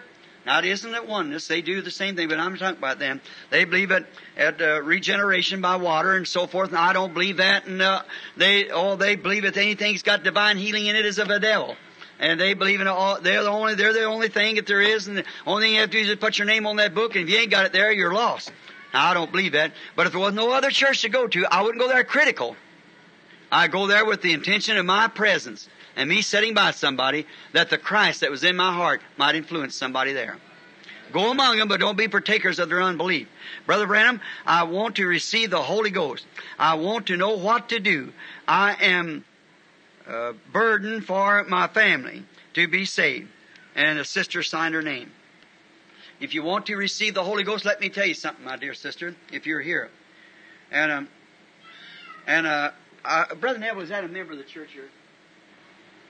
At the bottom. Boy. I don't know. I don't remember them either. But if you're here, Sister Bough, if you're here, let me tell you, the Bible said, "Blessed are they that do hunger and thirst after righteousness' sake." You're so blessed to even want it. See?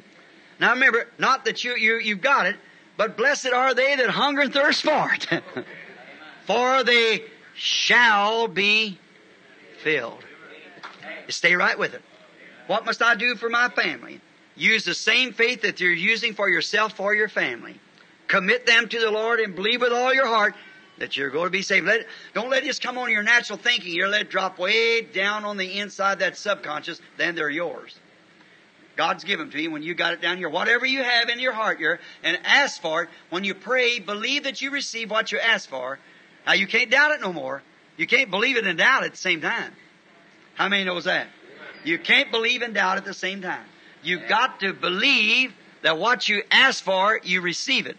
Then he said it would be given to you. So you just believe for your family, and they'll get it. Brother Branham, what about our sons since are not preaching on the trumpets? Remember the promise you gave me over the phone concerning him and the 7 trumpets. I don't remember it.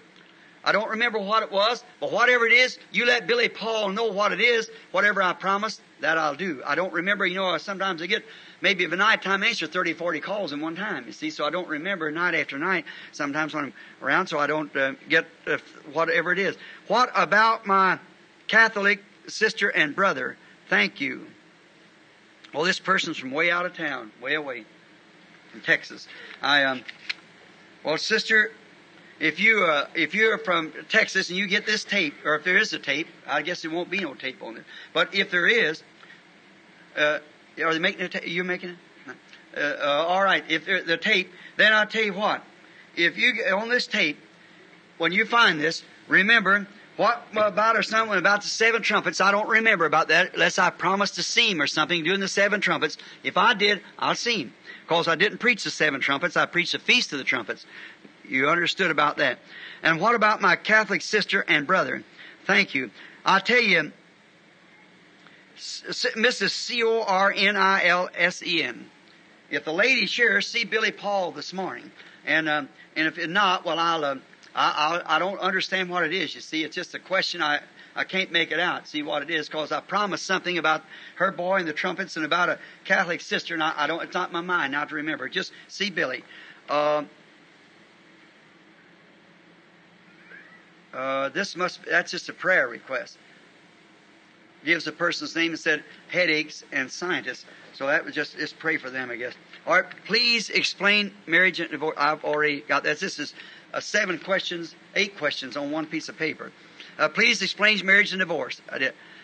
Moses and Elijah on earth now. Are Moses and Elijah on earth now? Are they in America? No. See? No, they're not here. They won't be until the church is taken away. Then Moses and Elijah. How many understands that? All right. And let's see. They don't have any names signed to this. So, all right. If ever who asks these questions, I believe it's 7 of them. I gave Mark 7. All right. Explain the difference between the name of Jesus and the name of Jesus. Wait a minute. Explain the difference between the name Jesus and the name of Jesus. Well, they both be the same if they're applied the same way, see? Applied to the same person. The name Jesus and the name of Jesus. The name of Jesus and the name Jesus is who He is. The name of Jesus is speaking of the person. So it'd be the same. I think does that sound sensible? See? The name Jesus is the person itself. And the name of Jesus is you referring to that person, see? Say, my name is William. That's me, all right? Now you say, the name of William, then you're referring to me. That's my name. See?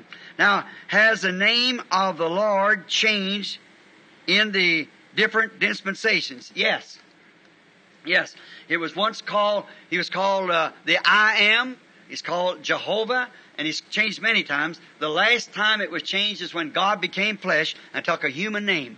Jehovah, I Am, and all those are titles to a name.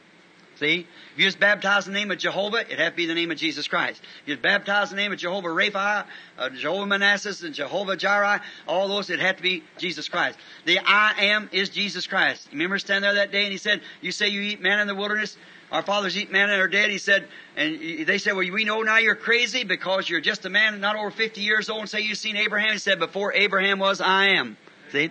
He was the I Am, and all the titles and names that ever belonged to God was made one human name, the Lord Jesus Christ. All right.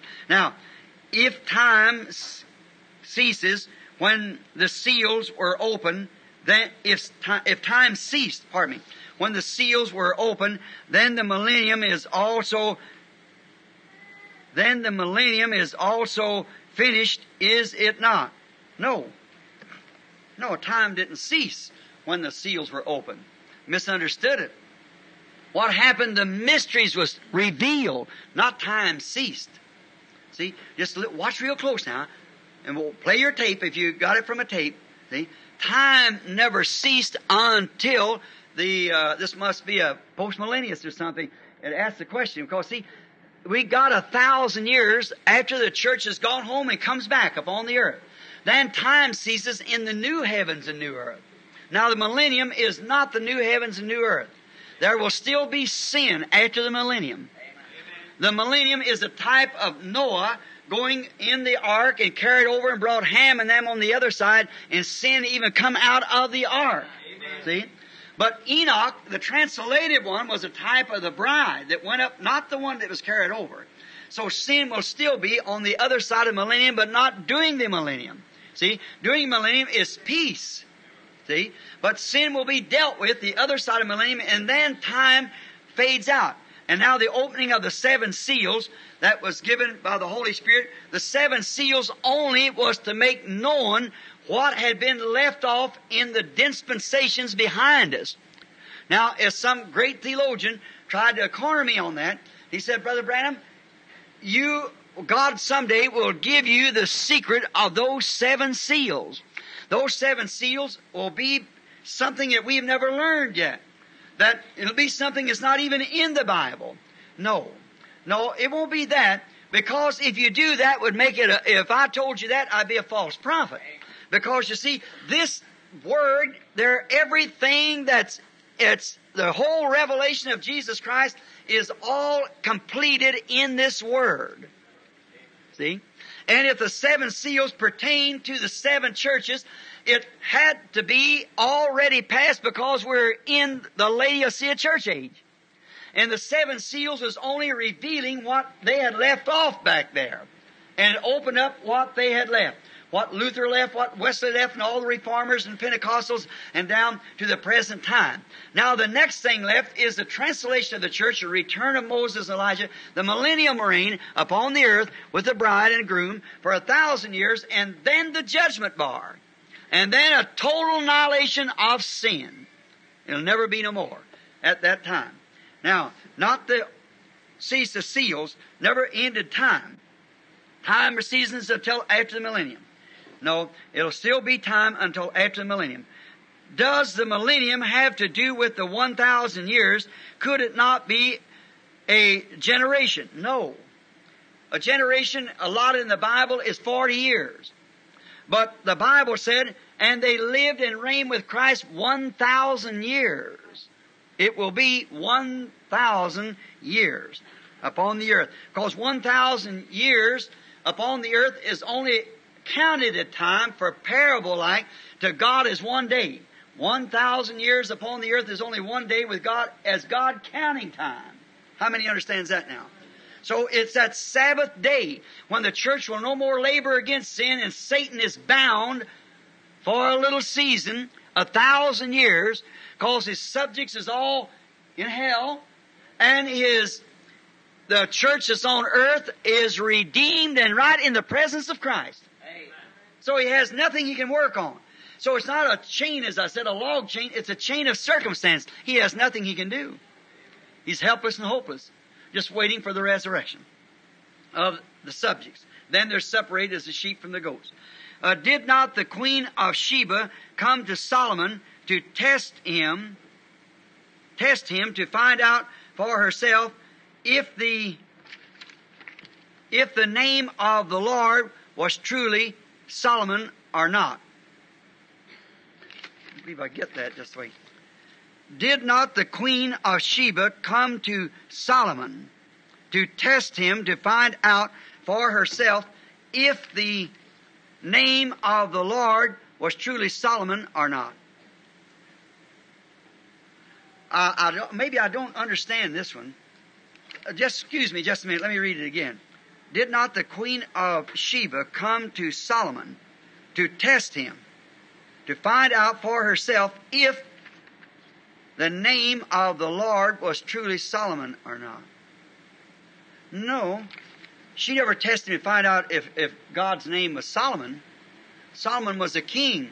She come and she said, truly God is with his king and with his people. See?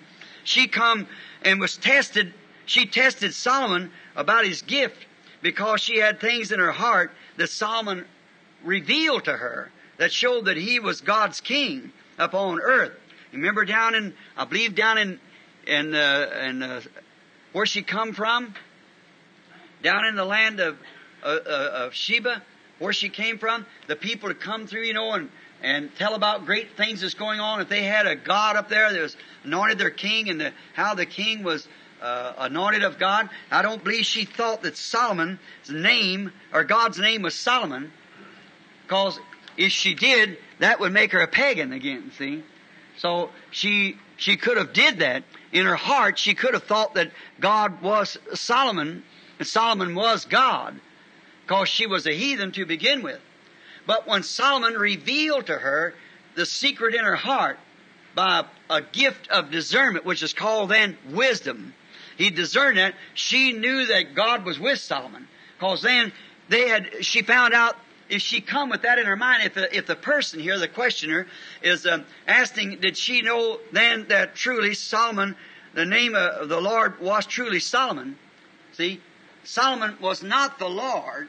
She had found that out by the people because they worshiped Jehovah, and there was the great ark and the great testament, the ark that the Lord's commandments is in, and they had told her about on Mount Sinai and the different places where they'd been.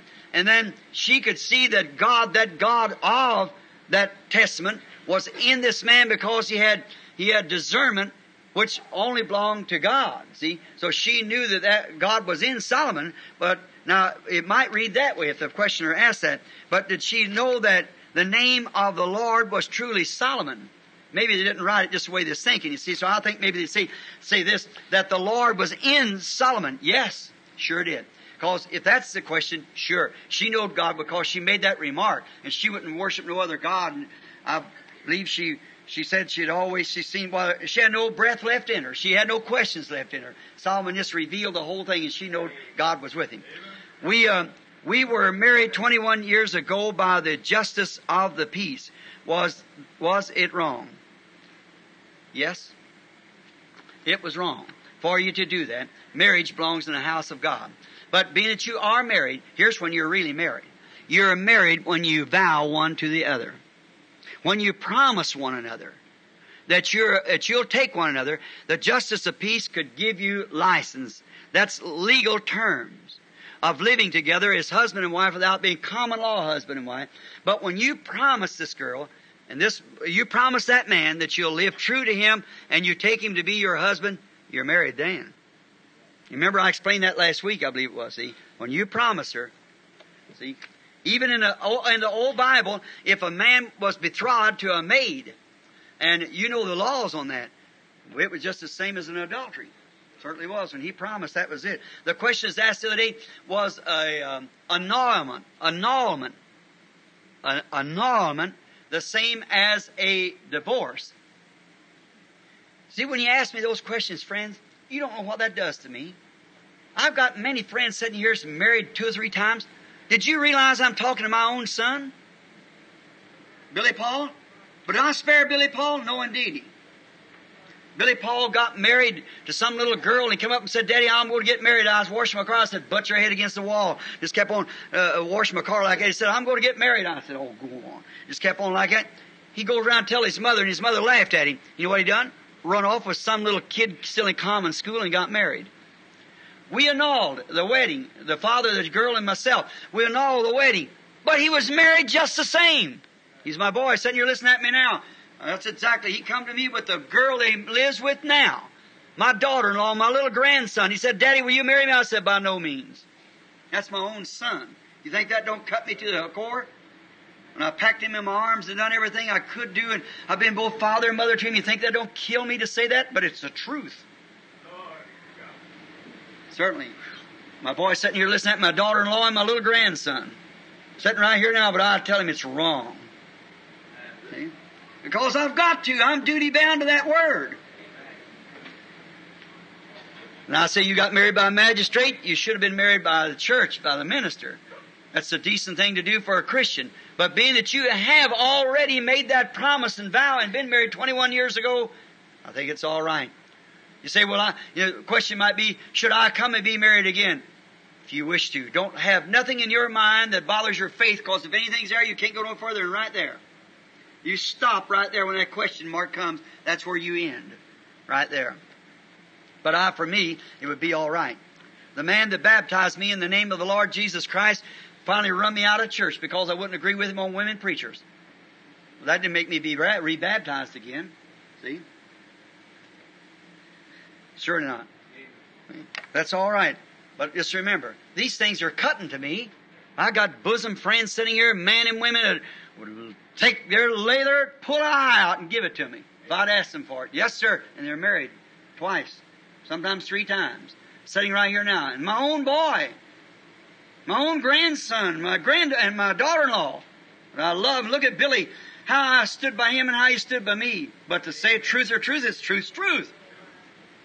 I could go out here today and call up some of these assemblies of God or some of these people and tell them I was all wrong. I ain't going to stay at that word. I'm going to stay with you. I'd probably be a very popular person pretty soon with the gift of God. To throw all my influence to one of those organizations, I'd probably have a big name among them. I ain't care about my name among them.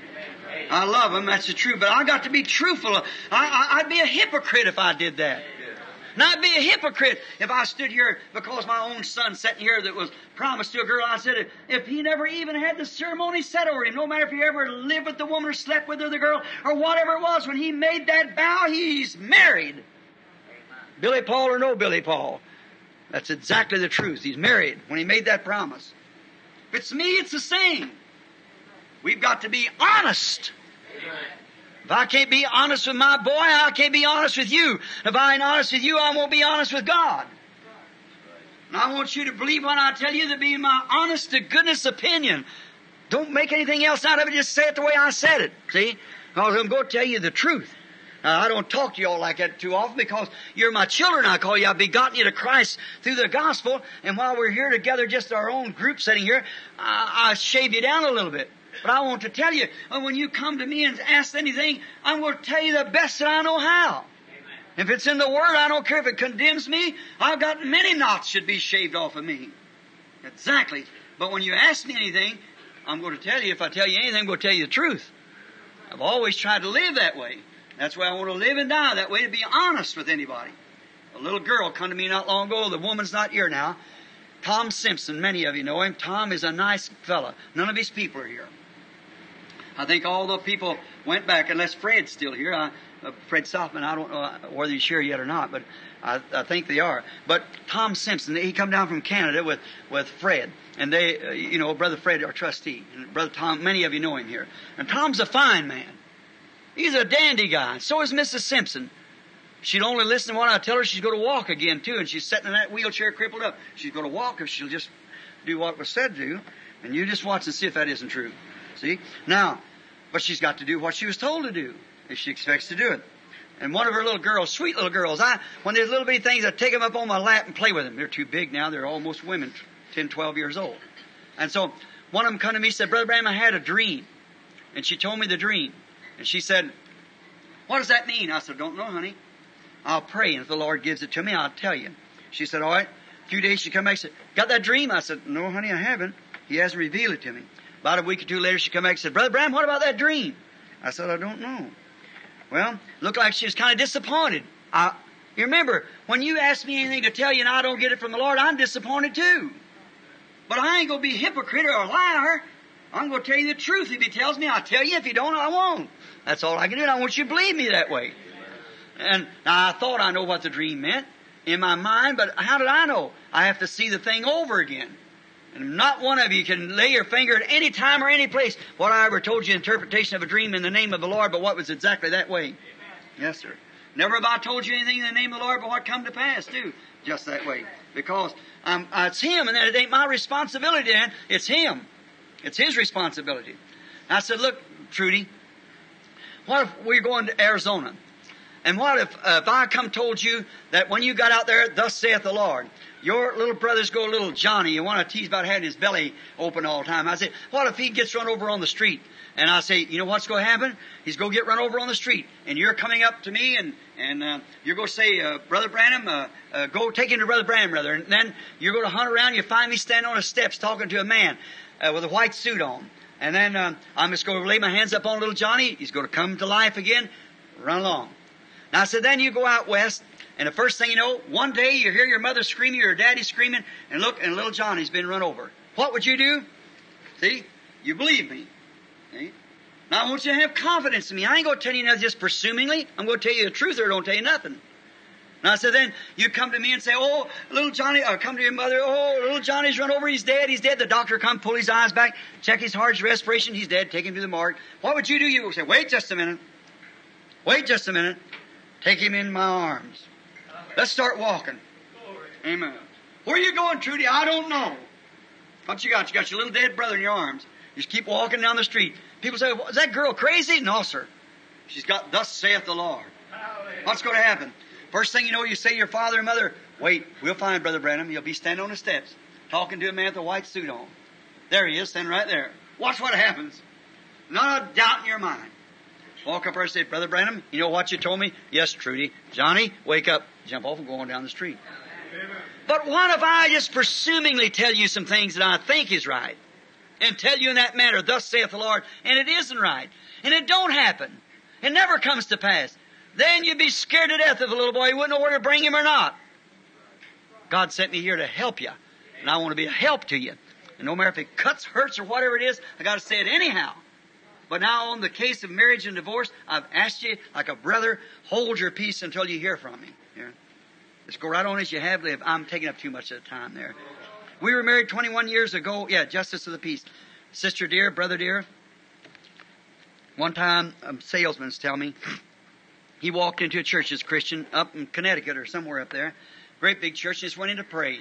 He was a Pentecostal, but he went in there to pray and said, when he got in there and knelt down in the church to pray, he says, riding along, he's tired, kind of homesick, he's a salesman, and he's selling stuff, and said to factories, and he went in there to make some buys or something, then he come by the church and thought, I'll go in and pray. The door's open, said he went in, didn't hear nobody, so he knelt down and started praying. After he's praying, there, said about an hour, that directly he heard some doors slam or something. He thought it was a custodian or something in the church.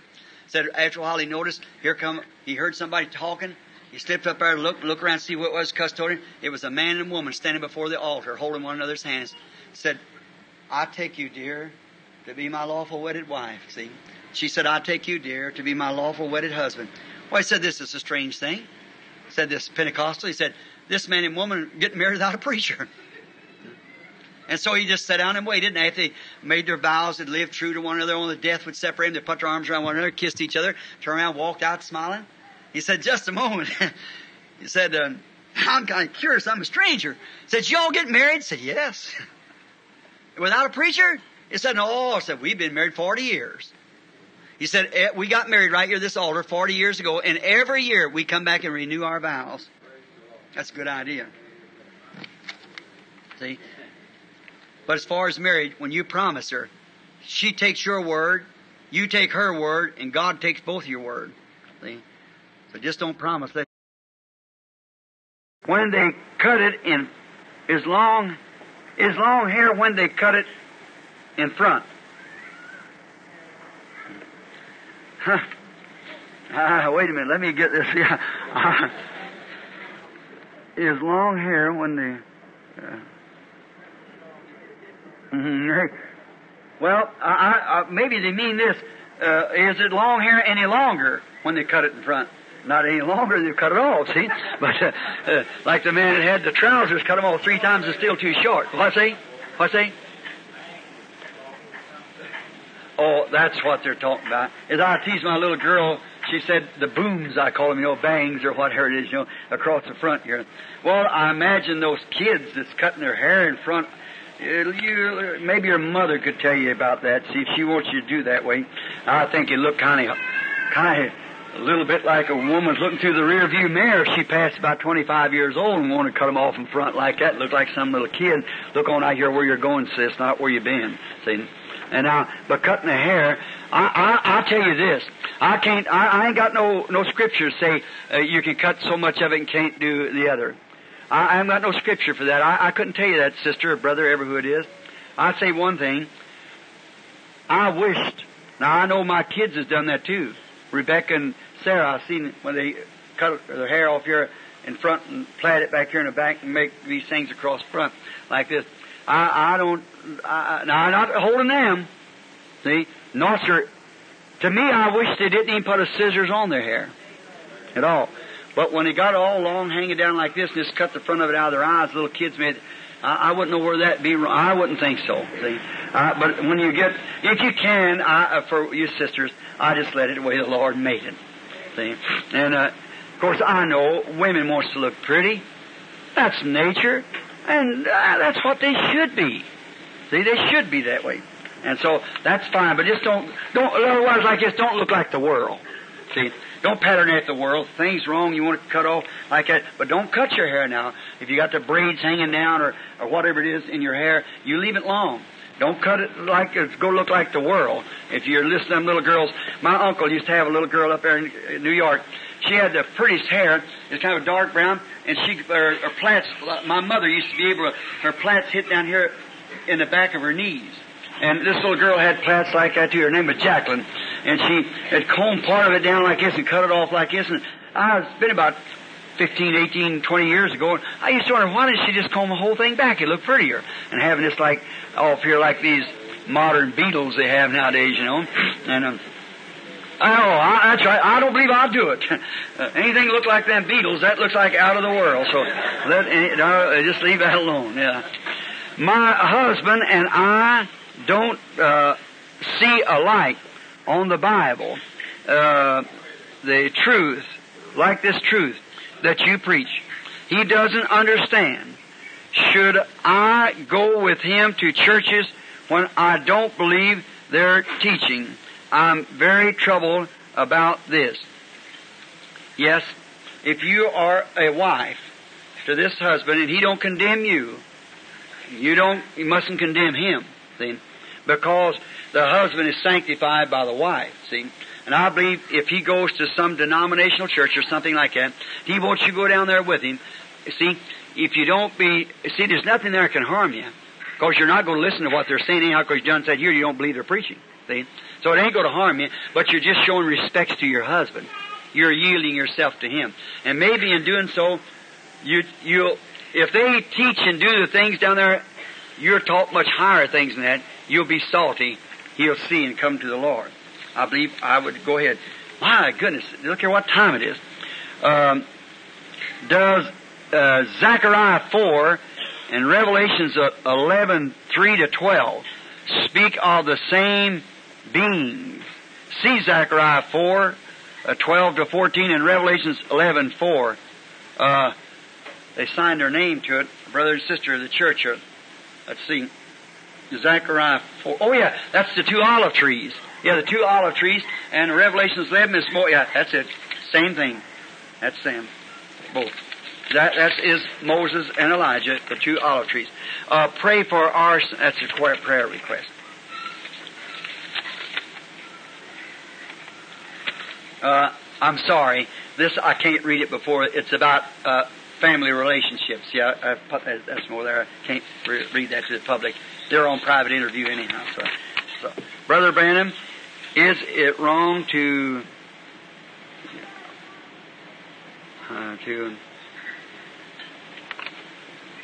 what is it? What on Sunday? Work. Is it wrong to work on Sunday? I've just explained that. If the ox is in the ditch, take him out, but don't push him in the ditch just to get him out on Sunday.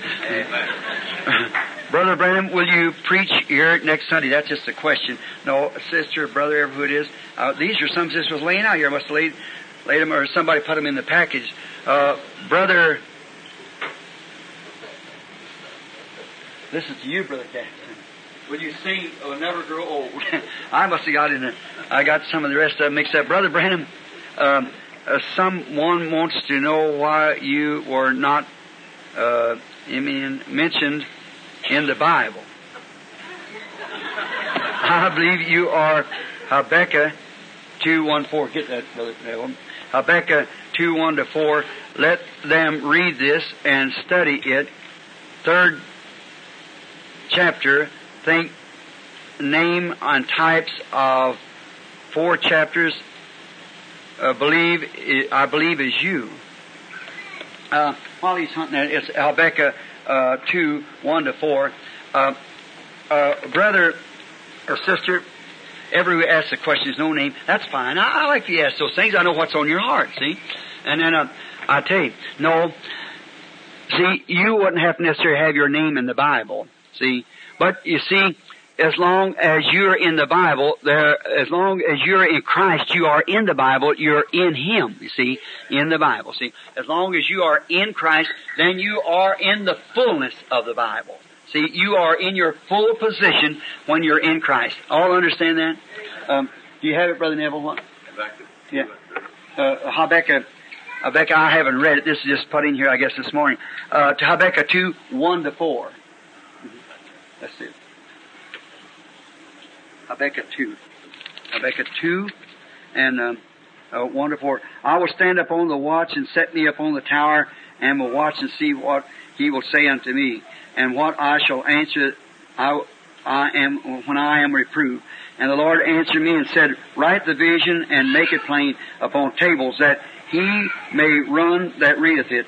For the vision is yet for an appointed time, but at the end it shall speak and not lie. Though it tarry, wait for it, because I will surely come, and I will not tarry. Behold, his soul which is lifted up is not upright in him, but the just shall live by his faith. Well, I'd imagine this dear person that asked this, you see, it's somebody that loves me, or they wouldn't write that. See? Now, I could not say the Bible doesn't call my name William Branham or call your name whoever it is, but we are in Him anyhow. And now you see familiar places that refer to in the Bible. It says certain things. See, now if you'll watch, history repeats itself in the Bible. See, now let's just give you a scripture for one. Now I see many of you writing it down. Now in the 3rd chapter of St. Matthew, it said, and when God called His Son out of Egypt, that it might be fulfilled, which is spoken, out of Egypt I call my son. Now if you got a Scofield or any other reference Bible, if you follow that reference there, that Marjorie reading, he'll bring you back to where He called Jacob, Israel, out of Egypt. See? But Jacob was His son that He called out of Egypt. Also Jesus was His son that He called out of Egypt. So see, the Word of God is never ending. See, we identify ourselves in the Bible with different... How many remembers my message on identifying yourself with Christian characters? Phoenix, Arizona, where I preach it? Yeah, many of us got it on the tape, see. Identify with Christian character. See, you can identify yourself anywhere you want to in that Scripture if you are a Christian. And if you're not a Christian, you can identify yourself in the Bible, see. So, I think maybe that would help. I want to get as many of these as I can. Brother Branham, some say mercy is over and no one can be saved. Now, is this true? I'm glad I got this one. We watch and pray. We watch the prayer lines, and it seems some are still finding mercy. Now, that's the first question. You got two. Is mercy over? Don't never think that. See? Just keep right on doing everything you can until you're taken away. See? We notice in the prayer line, some finds mercy. Sure. Mercy's, the doors are open. See, I think where you got this thought might lay between, see, I don't have time to give each one of these scriptures their right place. You see, each one of these things their right place. In the prayer line, you find mercy, certainly. If I know Jesus is coming this afternoon, I'd be doing just the thing I'm doing right now. See? Just continuing right on. Mercy is always open. See? And now where I think you get it is about the finishing of the 7 church ages and the 7 seals being loosed. See?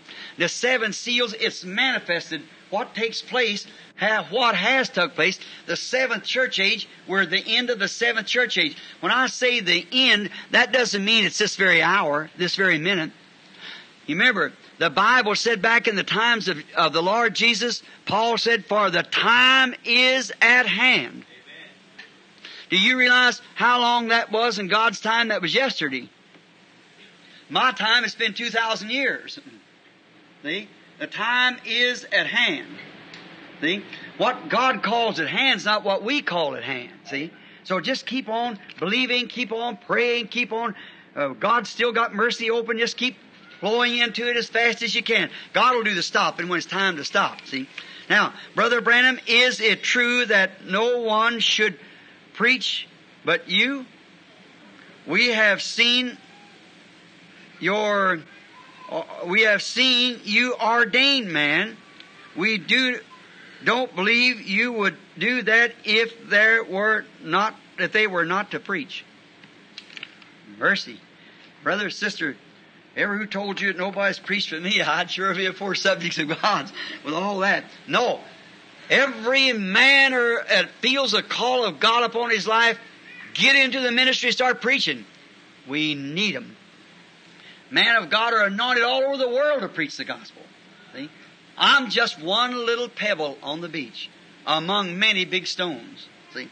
So, there's just many that's more eligible, more worthy, more of anything to preach than me. I'm just one little humble person laying out here. I'm one grain of wheat in a whole garner. See? So, it's just, you know what I mean. Any man that's called of God needs to preach the gospel. How can a Christian get deeper in the love of God? Read the Word and pray. Read the Word of God and pray. I'm going to hurry, just as many as I can. I turned in one question, but asked it incorrectly. I want to know if you are going to have a healing service before you leave town. If not, I have to get a personal interview with you. Now, by the way, I think this person was on interview this morning. Of course, we had a healing service. We have had a healing service too. Brother Branham, please explain 1 Corinthians 11 and verse 4 through 6. Does not this mean a separate covering from the hair, or is the long hair the only covering we need? Get me 1 Corinthians 11. Let's see, 1 Corinthians 11:4. It says, when praying, they got it here. It's saying praying or prophesying, can we take our hair, let's see, they got a line drawn through something here, when prophesying, can we take our hair when we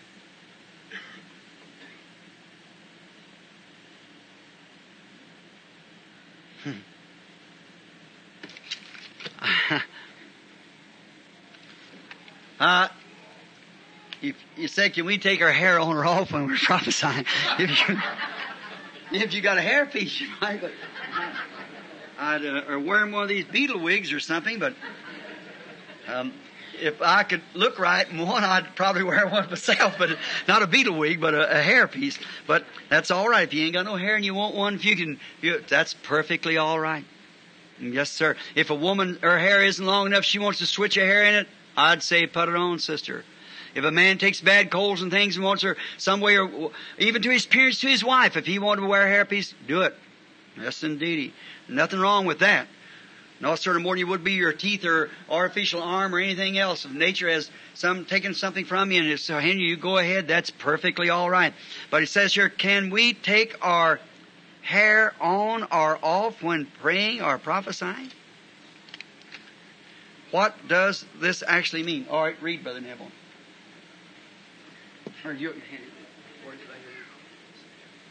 Was 4 to 6. All right. All right. Every man praying or prophesy his head covered dishonors his head. That is, if he's got long hair. All right. But every woman that prayeth or prophesieth with her head uncovered dishonors her head. That's her husband. For that is even all as one if she were shaven. For if a woman be not covered, let her also be shorn. If she wants to bob her hair, make her shave it all off slick. See, if she can't have.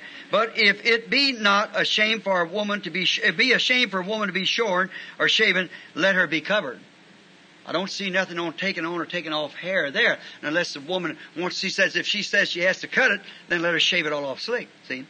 Because if she doesn't, let her have her hair, because her hair is her covered. But for a man to have his head covered, long hair like a woman standing in the pulpit, he'd look like a woman up there. See? So he mustn't have it like that. See, that's that mean they're taking on hair off. I think the person might have got mistaken in thinking there that it meant a man prophesying with his head covered. Then he takes his covering off. See, no, that isn't that. He had long hair. It means if he's covered. Now you read on down just a little further, you'd ask the question, and you'll find out that the woman's head is her husband. How many knows that? And the man's head is Christ. Therefore, a man should cut his hair because of Christ, because in him is both man, woman, and all. He's both father, mother, sister, brother, all. But in a man is masculine alone. Therefore, he must cut that off because of Christ. But in the woman is feminine alone, so she can have her covered because her husband is over her. He is her Lord, her ruler. So therefore, she must have long hair. And then if she says she has to cut it off, then let her be shaved. Instead of, if it's a shame or disgrace for a woman who's supposed to look pretty and having her hair all shaved off, then let her have her covered on her head. Let her have long hair. See? So it's, anybody, all explain it? I mean, does it sound all right? Say amen if it does. If you got it. See? All right. Brother Branham, we got just 10 minutes now. Brother Branham, we have no preacher where we live, but we have tape service on Sunday night only. Should we take our children to another church for Sunday school, or the tape services sufficient? Well, let that be according to where your children are going. See? Now, if you get your children, they're young, and you get them out into some kind of a group out there that'll just pound the stuff into them that they shouldn't know, I wouldn't do it. If they seem to learn enough from the tapes and things, and you say you put them over in a Catholic church, take them over to Catholic church, take them over to something like that, I wouldn't advise that. See, if they, but now if you got a nice little church over there, maybe disagree 2 or 3 things with you, and your children want to go to Sunday school, they're full gospel people or something, well, that's perfectly all right. But see, when you come to a place where it depends on how your children take it. See, watch what your children does. How they react to it. Let's see. If you don't have a church to go to, should you just listen to the tapes? Yes, that'd be fine. Do your children have to have an experience to have the Holy Spirit if they see the end time message? Do they have the Holy Spirit? Everyone must have an experience. Your children cannot go in no other way but the same way you do. See, they've got to be born again. There's no grandchildren in the kingdom of God. They're all children. They must have it. Must have an experience with God to go in just the same as you. Now, I hope I can get this. It's dearly love. Let's see, about the scripture of Ephesians 4:11 through 13. Do we get all the perfecting of saints through the tapes? Or should we be here where the gifts of the Spirit are operating and the different offices of the church to help perfect us? Our hearts have believed all the word of the Lord. Now, this person is from Oregon. Now, my dear, I believe I know who it is. See, it's, oh yes, I do. I certainly do. Your boy, if the person's here, I know if you're not, it might have been last Sunday. See, this might come in from last Sundays, but, your son flies conservation, see, and it's, he controls his, I think you're the one who invited me over to go elk hunting with you over in, Oregon, and I think this is right. Now, I know this person by letter, and so, no, they want to come here to the church for the perfecting. See, that we get fellowship one with another here at the church. But the perfecting comes between us and God. The blood of Christ is what perfects us in the Holy Spirit. Now, in the church there has the gifts operating. Now, we do not have too many of the gifts operating here, but we have some of them. We have the gift of tongues and the gift of prophecy, 2 or 3 of them. Now, I think our brother Higginbottom here, where he's at, he's got a gift of speaking in tongues, and we got our brother Junior Jackson with us, and he speaks with tongues, and then we got 2 or 3 of them interprets. Brother Neville here, also our pastor, speaks with tongues, and sometimes prophesies, and the Lord brings it up. The other day he said something, I called up on a phone in a house where I was at, that you prophesied over a person, told him that a drunken man would there be a great change in him right away or something like that? And the man had come out of Alcoholics Anonymous, still an alcoholic, and for 68 days hasn't even touched alcohol or no medicine for it or anything. That was Brother Neville prophesying over them. So we have some of the gifts operating among us, and we'll be very glad to fellowship with any of you that has a way that you're working or wants to come and fellowship with us. Anything we can do, we're very happy about it, see. But now, the perfecting belongs to Christ. Now, let's see, about one more or two more. Brother Branham, will you be kind enough to explain the picture taken by Brother Arganbright? Question 1. The second, on the second picture on the wall, the light around you, the buckle, and so forth. Well, now, I'll tell you what, they signed their name and they're not here now. We understand it. It's Brother and Sister Jackson from South Africa. They've gone back. So we understand that. We've explained that. When will the church who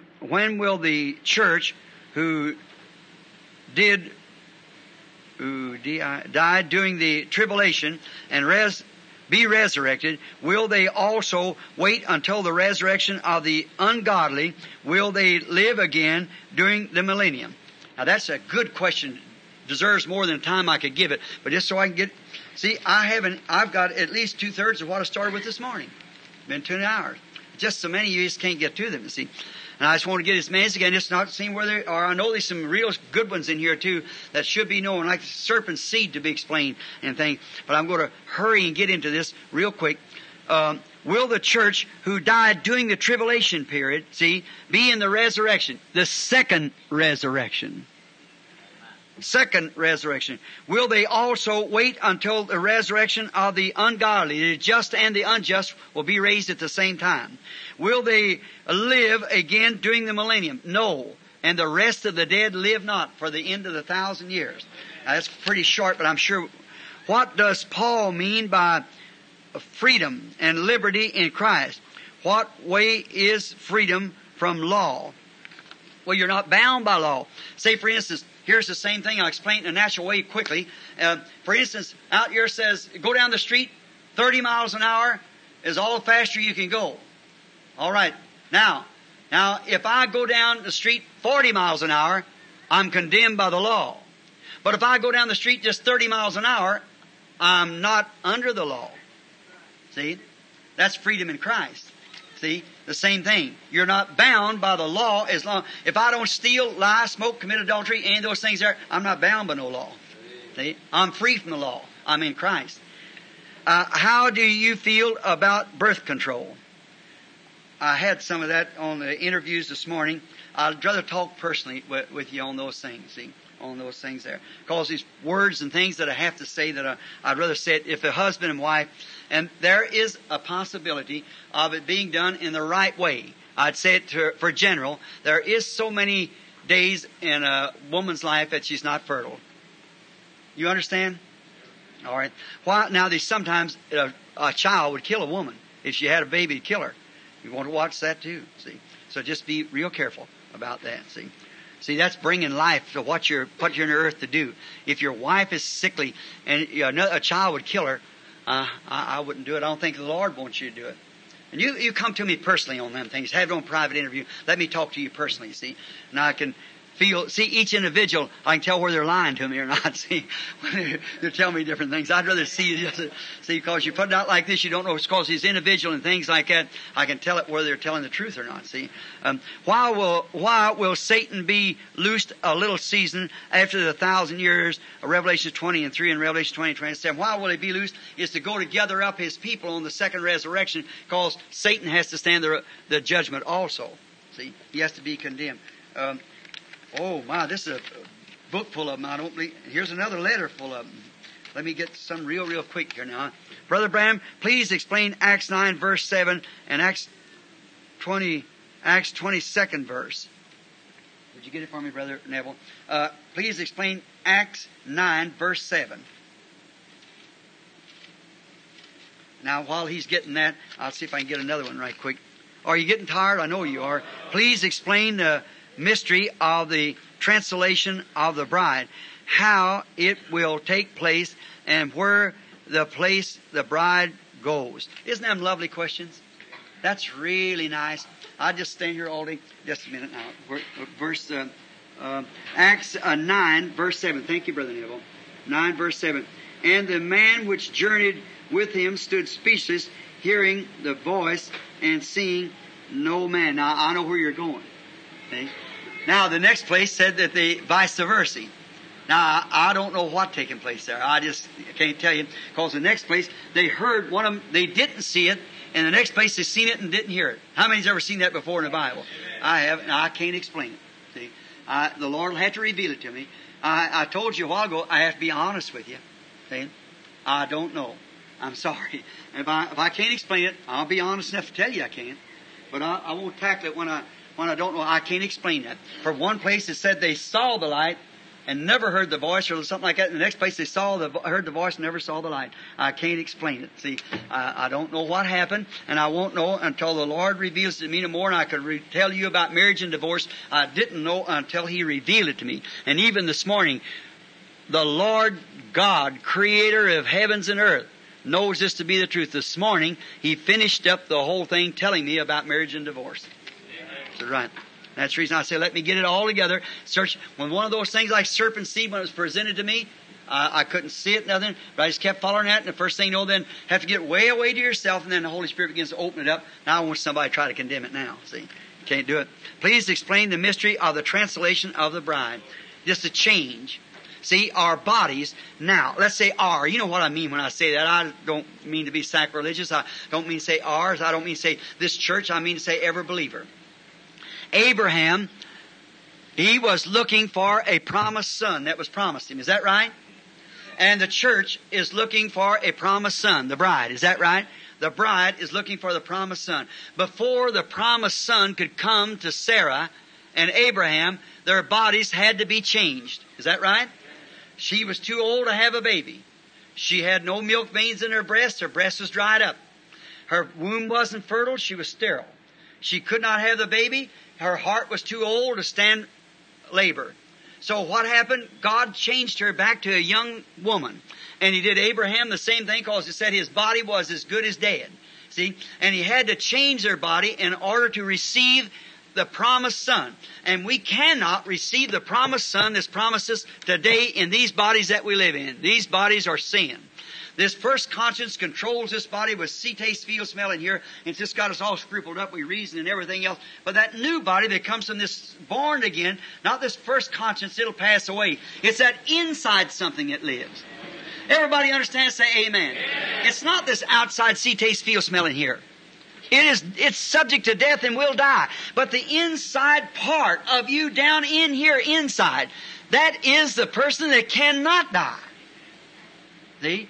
And that's the person that the new life starts from this new birth. And it builds another person in the image of this person you are around that life. You get it?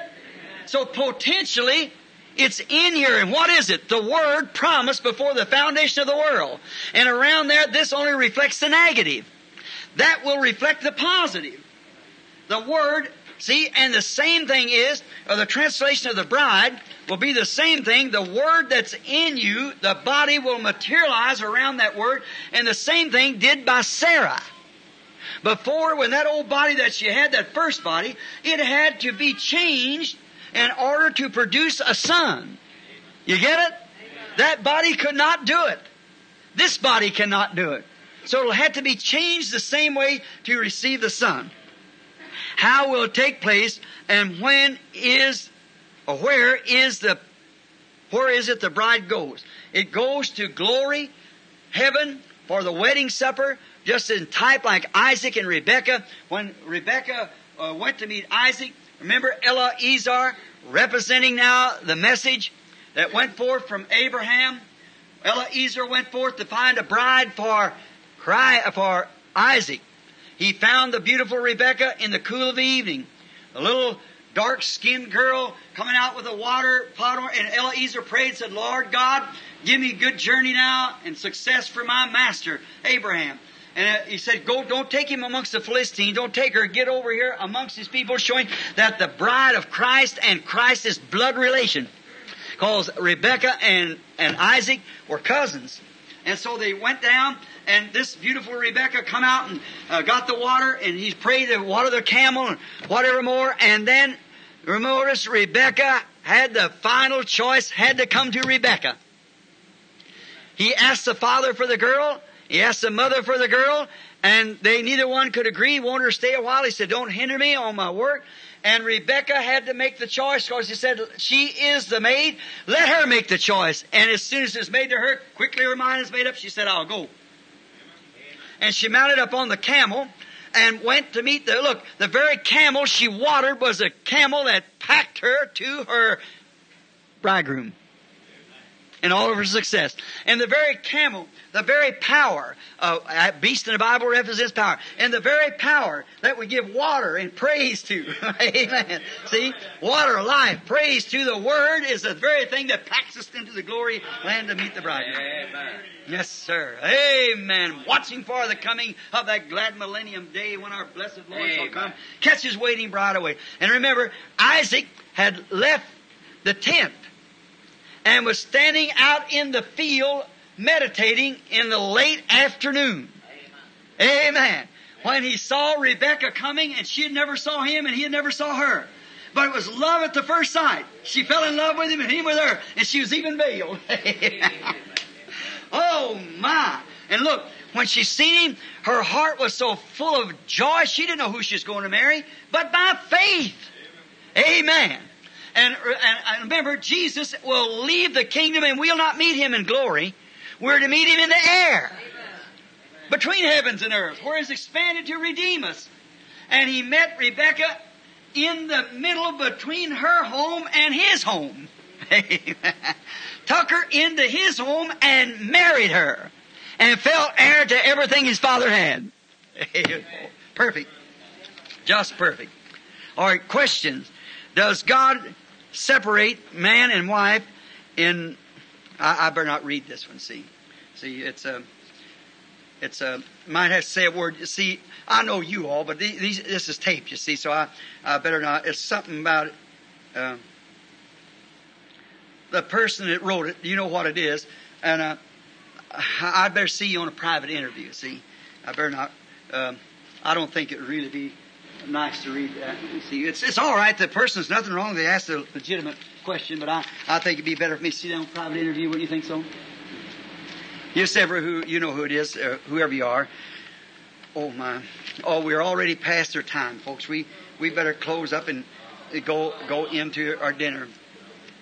How much time you want me to stand here? Oh my! Just maybe just a little bit. If ever who has to go right quick, don't let your dinner burn. But if you're and I'll probably be eating over at the Blue Boar or Pryor's or some of them places, and they probably won't bother me. If you have to go, God bless you. I understand. See, and I'm just going to I'm going to lay out these right here, and that's all I'm going to answer. Then I'm going to take about 15 more minutes. Then I'm going to go. I have 2 daughters married to men in the DAV, and they believe this message. They denominations, that's right, and they believe this message and have taken a stand for it and have received. What should they do? They have received opposition. What shall they do? Hold your stand. Absolutely. Show your colors. Yes, sir. Don't give in to them. No, sir. I don't say don't go among them, fellowship or something like that, as long as you can fellowship. But when they come to changing the diet, you know, a dove can't eat with a buzzard. Brother Branham, would you please explain Mark 13:27? Also, Brother Branham, what about the people in Revelations 27:9? What that make war against the saints? Where do they come from? Will there be a carrying over as with the Noah's family? Revelations 13. Mark 13:27, Brother Neville. Revelations 20. Have you got your Bible there? Revelations 20, and it looks like 7 and 9. I think while they're getting here, he's got it right here. Revelations, what was it now? Mark 13:27. 13 and 27. And then shall he send his angels and gather together his elect from the four winds and the utmost parts of the earth to be and to the utmost parts of heaven. Utmost parts of the earth to the uttermost parts of heaven. That's talking of the resurrection, the translation going up. He sent forth his angels together. Did you ever think what the angels are? Messengers. Mm-hmm. You gather them together. Congregate them together, see. Bring them, bind them together. From the utmost parts of the earth to the utmost parts of heaven. The Word that was been made manifest on earth. See? You get it? Amen. The Word's been spoken. Here it's manifested. See? All right, Brother Caps. Let's see. And when the 1,000 years was expired, Satan was loosed out of his prison. All right? I just got through explaining that, didn't I? How he'd be loosed out of his prison at the end of the 1,000 years. All right? I got another one right here, just a minute. Brother Branham, was it of God or was it of my own doings when the things that took place when tempted, was that? See if you can make that out. It's good at writing, but my education is poor. What does it say? Was it of God or was it my own doings, the thing that took place when I stopped nursing? Was I at fault? I don't believe I can answer that. Brother Capture, I can't make out. Said, was it? Unless if it was a nurse, something about nursing. Was it of God when I stopped nursing, or was it my fault? I wouldn't know. I don't private interview, you see. Now, nursing is a legitimate thing, just as a nurse. I'd say, now, the person I didn't throw it back, just say not to answer it, because that means just as much to that woman as your question means to you or mine to me, see. But now, if it's a nurse that you just quit nursing because you thought you shouldn't work, well, I think nursing should be more like a mercy. See, you should think of doing something like a doctor. A doctor that's a good doctor, we'd help a man regardless of whether he had penny money or not, a real doctor, see? And I think a minister, anybody, our service should be to one another because make life just a little better for each other. When they told me I had to take $100 a week from this church for a salary, well, it'd like to kill me. Now, Miss Wilson, I know, and probably your son and them said, you remember years ago, I preached here 17 years and never took a penny in my life. Every money, everything I could make, I put right into it. See? And when they told me I had to take it in order to be in these meetings, it like to ruin me, see? Of course, I believe it's all right, but just to me, see, I don't want nothing, no money. All the thing I want is your friendship, God's favor with us. I love you. See, I love you. And I want you to be right, and I want to be right myself, and I want you to believe me. I believe you. And if you come to me to a question, I want to be honest with you. And if I tell you in the name of the Lord, I want you to do just exactly what I told you to do. Don't you vary from it a bit. Then I think we'll get along all right like that, see? And then others, and so now if it's nursing, and I think if you, in your heart to be a nurse, you can't everybody be a nurse. A nurse is somebody that's gentle and kind to people, and I think a real nurse, if you ever been sick in a hospital or something, see a real nice nurse who can come and make you comfortable or something. I had an operation for when I was shot that time. I had to go to the hospital. I had a little old nurse out there. I called her Sweet Pickles because she always had a pickle in her mouth eating it all the time like that. And I was just only about 14 years old, and I'd been shot, and she's just merely a little fella anyhow. And them shot legs, both of them blowed off like that, and she'd put a pillar here and a pillar there, and all the time she's always helping me. I always thought, I was just a little kid, I thought I could marry her because she was so kind and nice to me. Well, that means something, see, to do something. I'd like to ask the question, number one, is ladies' pajamas. Now, wait just a minute, let me read it. Pertaining to man's garments, is it wrong to turn the ends of... No, let's be all right. Is the ladies' pajamas pertaining to man's garments? Boy, don't tell me they can't ask you some burners. I don't know. I'm just going to let you do the side of that. You shouldn't be parading around before people with them on. I know that. So that would be, but in the going to bed, I don't know. I'm going to have to back up on that one too. I told you to be honest. If I didn't know, I'm not going to put my own thought about it. All right. Unless you want my own thought. If you want that, I'll tell you. See? Now remember, this could be a million miles wrong. I think it'd look nice to have a nightgown on. But it's just up to you now. I can't tell you that because I couldn't back it up. Now that's me, not him, remember. See? Is it wrong to trim the ends of woman's hair? I believe we just went through that a few minutes ago. See, for the little, I guess you call them little things that hang down like that. Brother Branham, one of the tapes of the 7 church ages, you mentioned that Judas had been justified, sanctified. Were these genuine? There's a good one. Mm-hmm.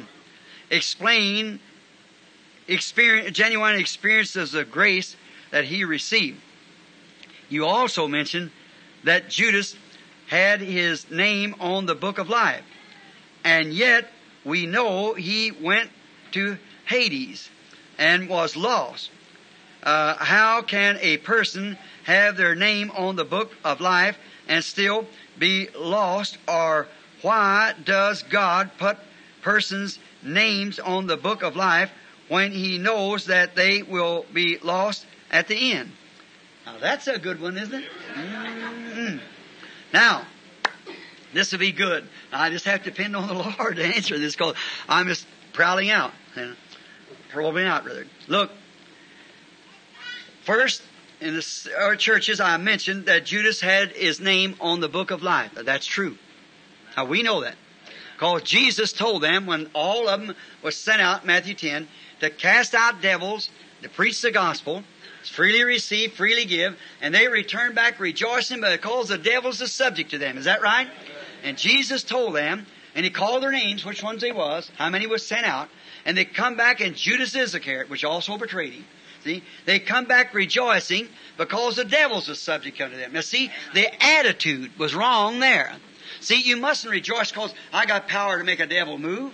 See, you mustn't do that. You must rejoice because you've even received enough grace to be saved. See, you mustn't rejoice. That's how usually people that has gifts are people who don't want gifts. See? Paul tried to run from the thing. So did Moses. Great leaders like that try to run from the job. They know what lays before them. God, see if you take a guy always, oh Lord, fill me with power and I'll go out here and I'll cast devils. You never do it. God knows better than trust anybody like that. See, you never do it. It's that guy that don't want nothing to do with it. So see, that's the guy that God can take him and teach him something sometime, you see. So then Judas come back rejoicing, all of them at the names. He said, don't rejoice that the devil's is subject to you, but rejoice because your names are written in on the book of life.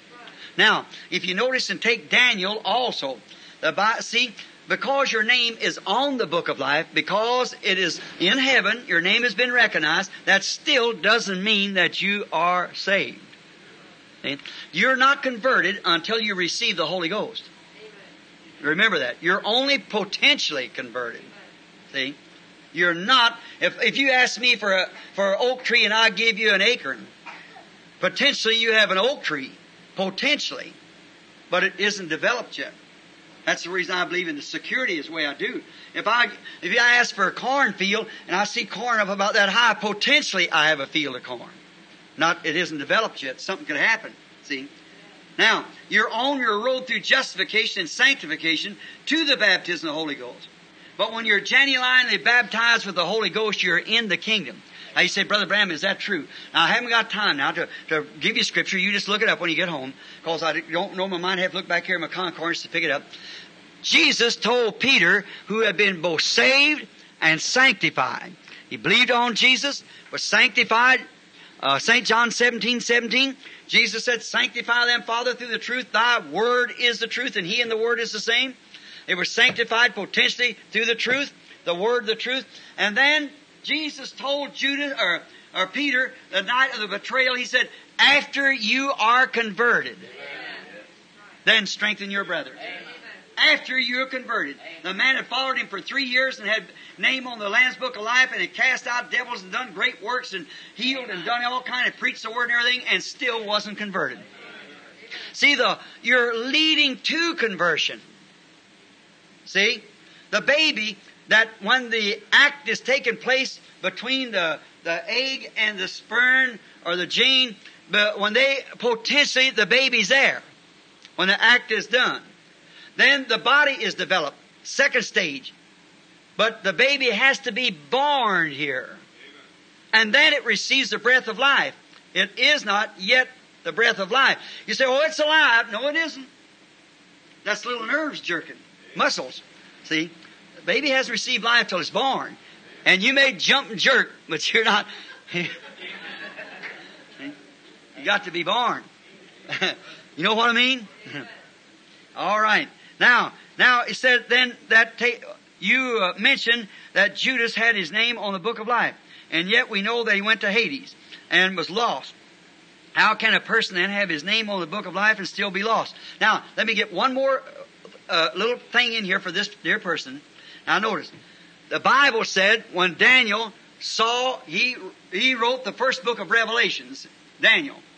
And we notice in the vision, he saw him come to the Ancient of Time, whose hair was as white as wool. How many remember reading that? And did you notice John in Revelations came to the same thing, Revelations 1? And he stood there, his hair was as white as wool, his feet the way it looked, Ancient of Time. Ancient of Time. That is, it had no time, the Eternal One. And he came, now what? And the saints come to the earth, and the books were open. And another book was open, which was the book of life. One book, they came to the judgment. And he came, and with him came 10,000s times 10,000s. Is that right? Amen. Ministered to him, the bride, queen, and king. Who is your little queen in the home? She ministers food to you. Is that right? Amen. What you're laid on now. But when she ministers to you, that's what the bride ministers to Christ, the Word. Man shall not live by bread alone, but every word. See? She ministers the Word to the King, manifesting His promised word in the age that she's living in. Amen. I said something then. You didn't get it, but notice. Oh my, that was a good one. See, ministering in the age, the Word. Now, notice, and he came, and 10,000s times 10,000 came to him, and judgment was set. And the books were open, and another book was open, which is the book of life, and they were judged thus. Who was this to come? The bride, which did not have to come to judgment. She's free from judgment. Another book was open, which was the book of life, and those who had their name on the book of life had to be judged out of that book. And Judas Iscariot professed to be a believer. And he had his name written among them on the book of life. Is that right? He claimed to have eternal life. And his name was put on the book of life. So he has to be judged then to see why did he condemn the word of life then? Amen. Sell out for 30 pieces of silver. Some sells out to be a Methodist Baptist or what more. Sold out his position from the book of life. And he'll have to be stand there and judged by that. By the word. See? That's why Judas had to do it. See? Judas has to come to the judgment. His name was on the book of life, but that don't mean he's saved. He has to stand the judgment. The sleeping virgin will stand right there under the same things. Notice Jesus said in St. John 5:24, he that heareth my word, that's he that can receive it. Not he that just hears the preaching and goes in nonsense. See? He that receiveth my word, he that heareth my word, and believeth, not make believeth, but truly believe on him that sent me, which was the word, hath everlasting life, and shall not come to the judgment, but hath, past tense, passed from death unto life. That's it. So Judas had his name there on the book of life. That's exactly right. But he was condemned because what did he do? He sold out his birthrights. Esau was born in a family with the promise of God. The oldest son had the birthright. How many knows that? Amen. By a promise of God, Esau's name was on the book for the birthright. Is that right? Amen. But he swapped it for a mess of wild gourds or peas. Hungry to fill his belly, his meal ticket, he swapped his birthrights for a meal ticket and could find no place to repent. Those spies that went over to spy out the land came and even eat the grapes that Joshua and Caleb brought back. And yet, what did they do? Sold out their birthrights. Jesus said, Paul speaking with the inspiration of Christ, in Hebrews the 6th chapter, for it is impossible for those who were once enlightened and were made partakers of the Holy Ghost and have tasted of the power of the world to come, if they shall fall away to renew themselves again unto repentance, seeing that they crucify to themselves the Son of God and count the blood of the covenant wherewith they were sanctified an unholy thing and done despite to the works of grace. It's impossible for that person to ever come back. Them, every one beside Joshua and Caleb died and perished in that wilderness. Yet they were believers. Yet their names are on the books. And here, Paul speaking, if a man ever comes to a spot that he's been saved and sanctified, the blood sanctifies. Hebrews 13, 12 and 13 says the blood sanctified. And then comes right up to the gate of the baptism of the Holy Ghost. And because the prestige or denomination refuses to walk in it, said that person is lost and can never be saved. See? For he's done despite even to the very works of grace that's called him up to that place and showed it to him and then turned around and walked away from it. He counts the blood of the covenant wherewith he is crucified, Christ was crucified, as an unholy thing. Because the blood that saved him and justified him and sanctified him brings him up to the baptism of the Holy Ghost and then walks away and leaves it. Now watch that pattern. I'm taking a lot of time, but look, Judas Iscariot followed those same tracks. He was justified by believing on the Lord Jesus and accepting Him as His personal Savior. He was sanctified and given power to cast out spirits. Put his name on the Lamb's Book of Life. But when it come to Pentecost and the baptism of the Holy Ghost, the fullness of the Word, He showed His colors. That's exactly what the Canaan spies did. That's exactly what Esau done. That's exactly what Satan done to Eve in the Garden of Eden. Surely God will not, but she said, God said, He said, yeah, I know it says that, I know it says this, but surely. See? The same thing all the way down through, and so is it today. The church has followed through justification, Martin Luther, through sanctification, Wesley. But when it comes to the time of the baptism of the Holy Ghost, they show their colors. They want nothing to do with it. Nazarene, Pilgrim Holiness, Church of God, all those there who believe in sanctification, you can't lay a finger to it. It's truth. But when it comes a borderline, come right up to that spot to receive the Holy Ghost for the new birth. And then what the devil do? Come around trying to twist it around. Oh, he'll do everything. It's in his known power to keep people out of there. They brought it around on, say you have to speak with tongues, you have to have a sensation, you have to do this. You have to be born into it.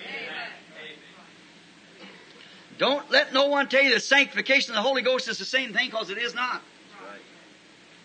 Certainly it is not. This is Nazarene back here hollering it is not. See? He knows there's a difference in it, because it certainly is. Brother Cap's our gallant brother. See? Sure. Nazarene, there's nobody can say a word against them fine religious people. They're just as nice as they can be. Church of God, Nazarene, Free Methodist, those people are real. But when it comes down to the works of the Spirit, they say, oh, that's the devil. And what do they do there? Blaspheme the Holy Ghost.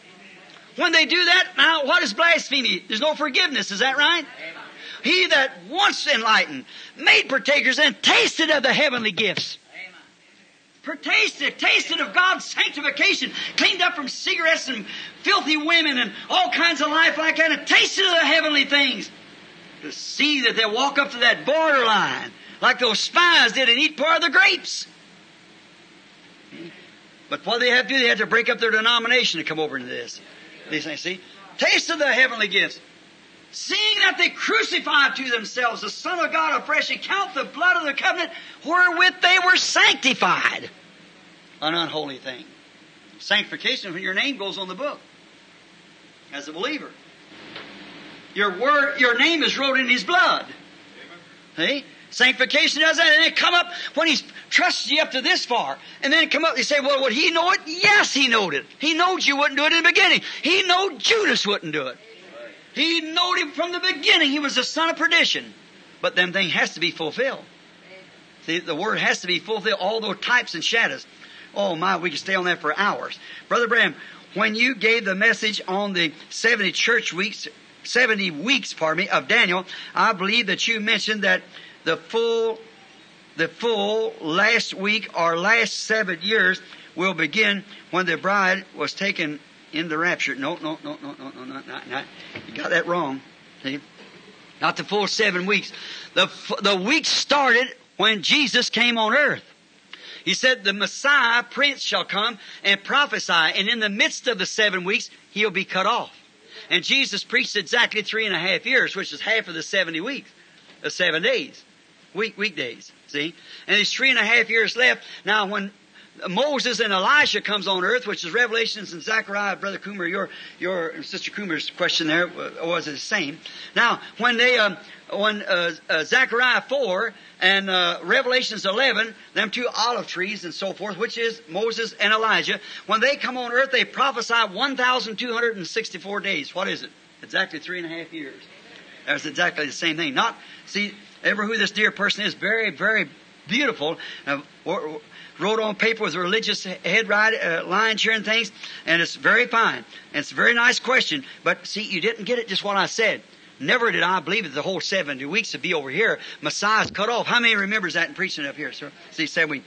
Since then, it seems like the first 3.5 years was fulfilled during the ministry. Well, here, you got it right here, of Jesus.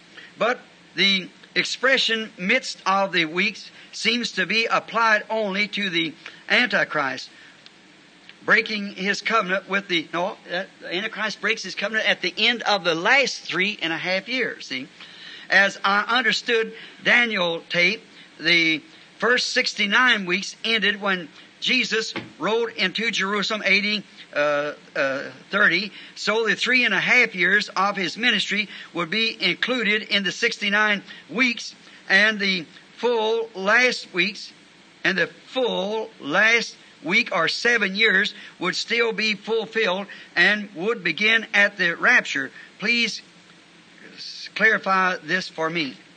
You know, brother, sister, ever who it is that's asked this question, very fine, see. But I believe you got a little mixed up on what I said, see. Now, when Jesus came into Jerusalem, that is exactly right. That was the end of, see, He went right straight in from there and was crucified, see. And He did prophesy half of the 70 weeks, which is 3.5. Now, He was cut off and His soul was made a sacrifice. And now, there would come then, in this last days, there's 3.5 years still promised to the Jews. And in during His time was a gathering up of the saints for the rapture, the church. Now, I ain't going to get all these through, brothers. Would you please explain 1 Corinthians chapter 7, verse 1 and 9? Get it, Brother Neville. 1 Corinthians chapter 7, verse 1. Now, and will every true believer do the works that Jesus said as stated in St. John 14:12? Not exactly, no. Heal the sick, cast out devils, raise the dead. I don't think that's in St. John 14, but it's all right. It's Mark 16. Or is this only to be Elijah? Must the believer do all that of this? Do really believe? And if he really is a real believer, will he raise the dead and do great miracles? Now, that is among the believers. See, every man doesn't have those gifts. And it don't mean that just one person will do it. There'll be groups of people. Like, for instance, what if we had a little girl here in the church or a little boy or somebody that we love real well and life would go out of them. The whole church would get together and they go to pray and fasting. Lord, have mercy on that child. See? God could raise it up. How many ever read the Nicaea Fathers and them, that's the way they did it in the early church. They'd all get together, and even raise up their pastors sometime and different ones like that, if God seemed fit to do it, but they did it. If the church is saved, even though she does not go in the rapture, as I believe you taught, she must go through the tribulation for purifying. But what about these that are dead? How will they be purified? All right? Those that have, that the bride don't need no purification.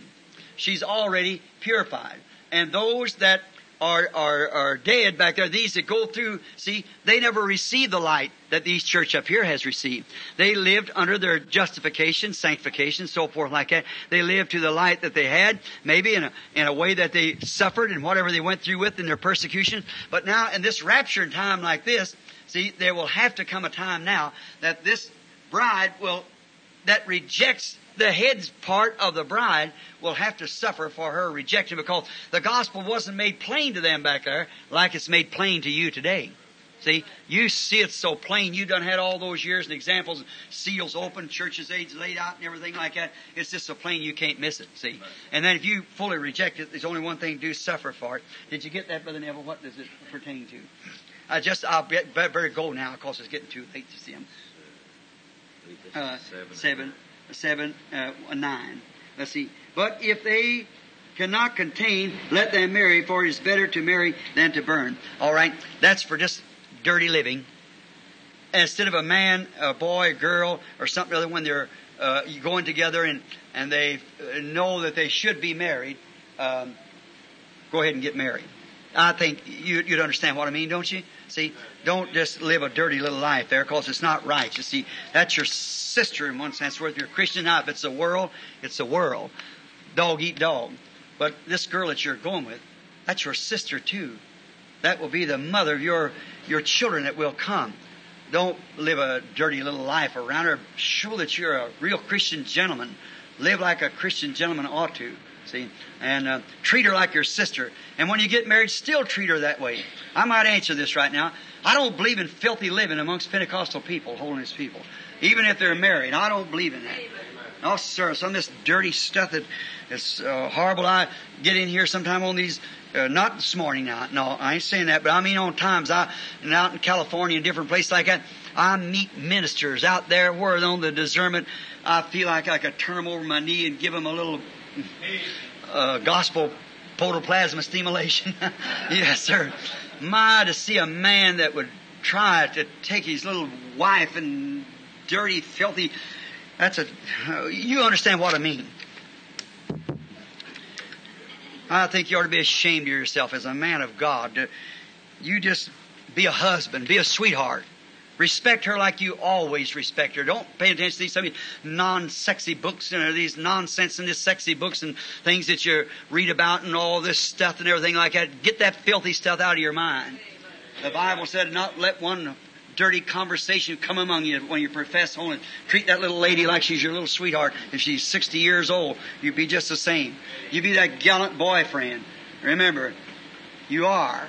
You don't try none of these new things, and I know I'm talking. You just be a husband, a genuine brother, a genuine Christian. I know that sounds, but you're my kids. I got a right to say what I want to you, see. You're my kids. You live right. You women live the right way to your husband. You husbands live the right way to you, to your wives. Be real nice and respect one another and your family relations and so forth like that. Let it be just as reverently and godly and agreed with among you and everything as it can be. Don't never push and shove and be dirty and vulgar. Understand, talk to your wife. If one nature is to you and another nature to her, talk it with her. You try to do the same thing to him, sister, in the same way. Understand one another and be real Christian gentlemen and real Christian ladies and brother and sister with one another. Always remember you're God's children and you're from a royal family. You're royal blood. There's no better blood in the world than yours. And that's right. And a royal blood shows itself. That's what it is. It's royal.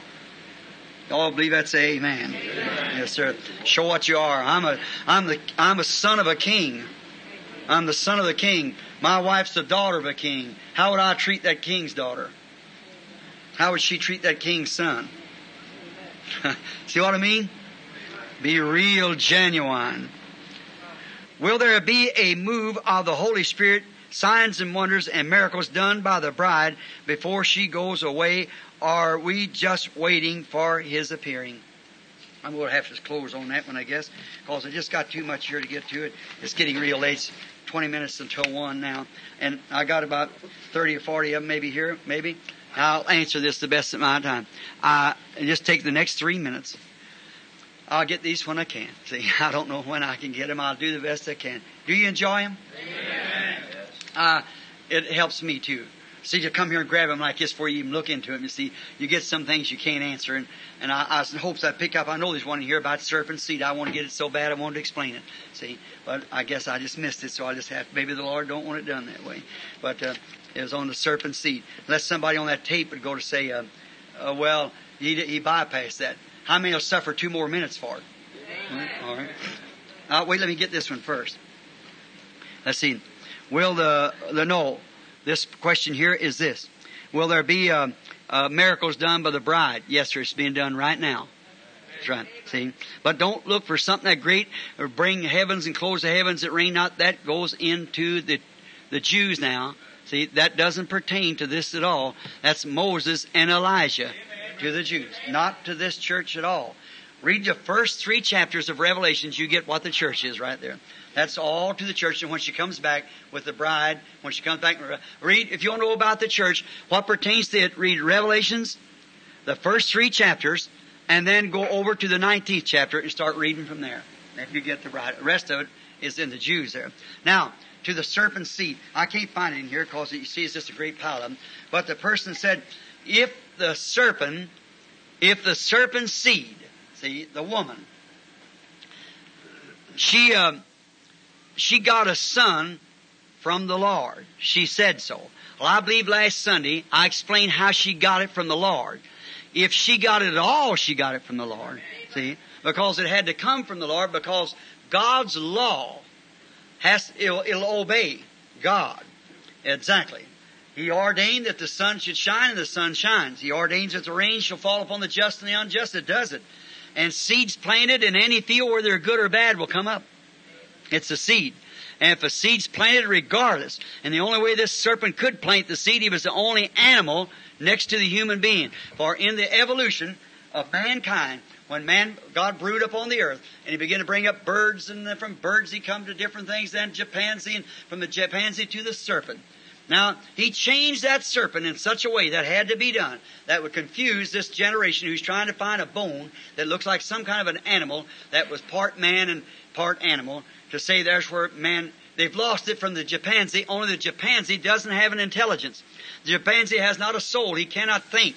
He just has, he can, it's a noise, and he can horse, gee-haw, or something like that. A dog, come here, Fido, do a trick, jump over, and set in blocks and things like that. They do that by emotion, by hearing, and things like that, and action. But to think and to understand, they can't. They don't know they're naked. They don't know the male, female, the difference like that. They have no laws as such. They can't do it. The human being is the only one, and the next one to the human being was the serpent. The Bible said he is the most subtle of all the beasts of the field. Smarter. He almost had a soul. He had a place for a soul. But what did he do? He sold out to Satan to deceive God. Try to. How many gets it now that far? Satan, the serpent, almost had a soul. God knew they'd look for those bones, and there's not a bone in a snake that looks like a man. That's the curse of him. He stood up on his feet. It's like a man. Notice. Then that seed, which was next to the human seed, Satan himself, the spirit, knew that that was the only seed that would pregnate the woman. Because the chimpanzee won't do it. They mix it and everything else, and it won't do it. But he knew that the germ of life that was in the chimpanzee would not come to the field of the woman egg. But he knew the serpent's seed would do it. So he dealt with the serpent. And Adam had never knew that this act could be done. See, she was made a female, certainly. She would have come to it later. But you see, the sovereignty of God to display himself as Savior and so forth, as I've explained many times. But Satan knew this, for he come to her in the form of this serpent, which was the beast, and came to her, and she was pregnated by Satan first. And if you'll notice, there was only 2 acts done, and there was 3 children born. Search the Scripture. She gave birth to twins. One of them was certain seed, the other was Abel. She enticed her husband and told, see, then she showed her husband what it was. And then he lived with her also, and she bore this child. And I want you to show she was pregnated with twins by two different, that's virgin woman. Their seed are strong. Like, look here, Abraham married his own sister. Well, if a man had married his sister today, his children would be idiots. See? But the human, and here Isaac married Rebekah, which was his own cousin. Own blood cousin at that. Blood relation. See? Abraham's brother's child. Notice now on this. See, the human race was so strong. Now, if you notice, it's always been twins all along. There was Cain and Abel were twins. And Esau and Jacob were twins. Jesus and Judas come out of the same tribe and in the same church. And even the Holy Spirit and the Antichrist is to be twins. So close that would deceive the very elected if possible. Have you got it? Amen. All right. Now to prove this, I want you to take Jude, I believe the 17th verse or the 14th verse of Jude, and said, now notice this, I'll close. Notice, to cut the whole thing off to make it right, first place, he said, I'll put enmity between your seed and the serpent's seed. See? Now she doesn't have a seed. Therefore, how she got this seed was Satan's seed. Cain was Satan's son. She had no seed, so she received it through sexual intercourse. And when she did it, it was given to her by God's enemy. And then when God gave her seed, it had no sex at all into it. You get? The bondwoman and her child cast out because won't be heir with the free woman and her child. And notice, then she was given a seed, which was Christ. Neither her egg. Now the Protestant wants to believe it was a virgin-born a hemoglobin. It was the created blood of God where the germ lays, but said it was her egg. No, sir. That egg cannot come down through that tube into the womb unless there be a sensation. Then you put God with a spirit having sexual intercourse with a woman. How can it be done? It was a created matter of God altogether, both egg and germ. And he was the Son of God. Not the son of Mary, for he never did call her mother. Woman he called her. Never mother. She wasn't his mother. He was the Son of God. God is one. Get it? Now, another thing to prove this and nail it down where if anybody ever fusses with you, go back here in the book of Jude. I think it's the 17th verse, the 14th or 17th verse. He said, now, Enoch. You want me to read it? Have you got that much time?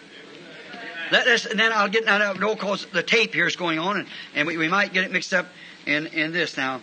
Let me see if this is a 14th verse. Enoch also the seventh from Adam prophesied of these things, saying, behold, the Lord cometh with him 10,000s of his saints. Now, go back unto the 5th chapter, I think it is, of Genesis. And then go also over into the book of Luke. Wish I could find it. I wrote it all down here. If I could find it in here. And you'll find out that in the genealogies, nowhere in the Bible, if Enoch is the seventh from Adam, the Bible said Adam and then his son Seth. Because Cain was not Adam's seed. It said Adam begot Seth, and Seth begot Jared, Jared begot all the way down to Enoch, and Enoch was the seventh from Adam. Nowhere did it ever speak that Cain was ever considered to be anything in the genealogies of God. I just couldn't find out if it's so or not. Search it out. And Luke comes over and names it right back again and puts down from Adam. Not one time is Cain ever mentioned in the whole thing. And if Enoch, was the seventh from Adam, where did Cain come in? Because the Bible said that in the genealogies that Adam begot his son Seth. And saith begot Jared, and Jared begot so-and-so on down, and not one time was Cain ever mentioned. Then he could not be the son of Adam. So he had to be the son of the serpent, and he couldn't be a son without intercourse. Amen. If he wasn't his virgin born, then he'd be the son of God. I want him to get out of that one time. Now the same God that revealed that is the same God that told me about your marriage and divorce. Amen. When he says those things, my brother, sister, I'm your brother, a man. But when he says that and that strikes down in here, I can't explain it to you. There's no need me trying to do it because I couldn't. But it's never one time been wrong. Although I couldn't see it myself at all, I couldn't see it, but I just hold on to it. And then he begins to reveal it. Then it just floors. There it was right there, and I didn't see it. Your education is bypassed, and your reasons are bypassed, and everything else. So was Cain bypassed. Now, if we had time to go back here into Genesis and begin to read, let's see if I can just pick it up. If I'm back here, I don't know for sure whether I could or not. Miss Woods, do you remember when I was showing you that the other day? Just what was that? The 5th chapter? The 5th. All right. This is a book of the generations of Adam. In the days that God created man, in the likeness of God created him. Male and female created he them, and blessed them, and called their name Adam. In the day that they were created, and Adam lived 130 years, and begot sons, and begot a son in his own likeness, and after his own image, and he called his name Cain. What did he call his name? Where is that firstborn who had the birthright then?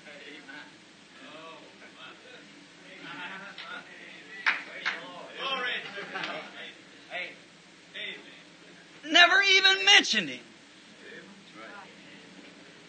Seth was his son. Now we come over here again and we find where that said, and Eve was given a son because Cain killed Abel. Now notice, as we go on, Adam lived 130 years, and begot a son in his own likeness after his image, and called his name Seth.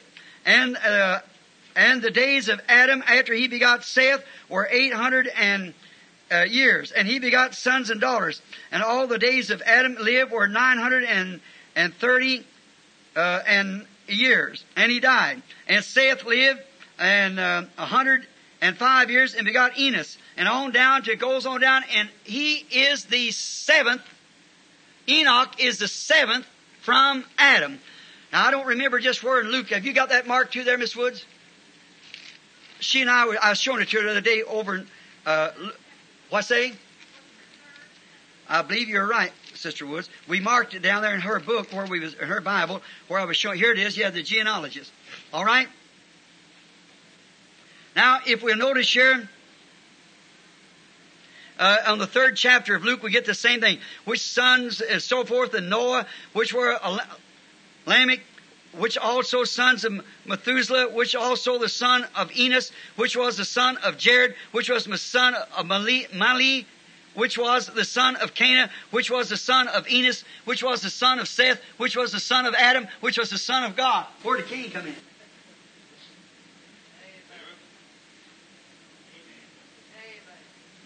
Where's Cain at the firstborn? The birthrights to him. Where'd he come from? Is the Satan's seed, and not God's. Wasn't Adam's either. Because Adam's son's name was Seth. Cain, the serpent's seed, slew his first son, which was a type and shadow of the serpent also slaying his other son, Jesus. And Seth took his place in the genealogy, which meant the resurrection, that the genealogies of God would completely be carried on. Amen. I want to see somebody put him in there now and say it wasn't the serpent seed. It wasn't recognizing the genealogies of God's, or neither the genealogies of the human race, the genealogies of Adam, any of the rest of them. Is that right? How many believes to say amen? Amen. Sure. He was not. He was the serpent's seed and not Adam's seed. She said that was Adam's son. It was not Adam's son. She said, I got it from God. If she had to, it was a seed. It was a seed. but it was serpent seed. See? And he had to come back a virgin then in order to clear up that sexual act that had been done. Adam was put here on earth, but he had never found out that he was to be a father. You understand what I mean? Satan, knowing this, he got to Eve before Adam got there, and there's where the whole thing lays today. And brother, that's what makes marriage and divorce and everything else such a scrumble as it is today. It's most pathetic. See? But God has made a way for which we're thankful. Do you love Him? Amen. Isn't He wonderful? Now, is the serpent seed right? Amen. I thought maybe somebody on the tape might think I was afraid to attack this, you see. So I say, well, he bypassed it twice. He's just afraid to take a hold of it. We're not of that as long as the Lord's in it. That's all right. You know what? I said that eagle that time I watched feeling his wings, you know. And I thought, aren't you afraid of me? I had my gun sitting there. I said, I could shoot you. You know what? I couldn't shoot him. I was too far from that gun. I said, are you afraid? He just walled his big eyes and looked at me, and a little chipmunk sitting there going, cha, cha, cha, cha, cha, cha, I'll tear you to pieces, tear you to pieces. He wasn't paying attention to that chipmunk, but he got tired of listening at him. So after a while, he just made one big flop, went out like that, and just set his wings. And he knew how to maneuver those wings, just flew plumb on out of sight. See, I just seen this become a little bitty thing like that, just a little speck. Brother Fred, I believe I showed you. I spotted Brother Fred back there now when he hollered amen a while ago. I believe I've showed you that spot up there. And Brother Woods, wherever you are, way up in the mountains up there, where that taking place. I seen that eagle. His forced down in that storm. And I was standing behind this tree hunting elk. And long a little later in this, in October, it snows and things. This brother here was up there last fall with his Brother John and them. Right up on top of Corral Peaks. Where is that?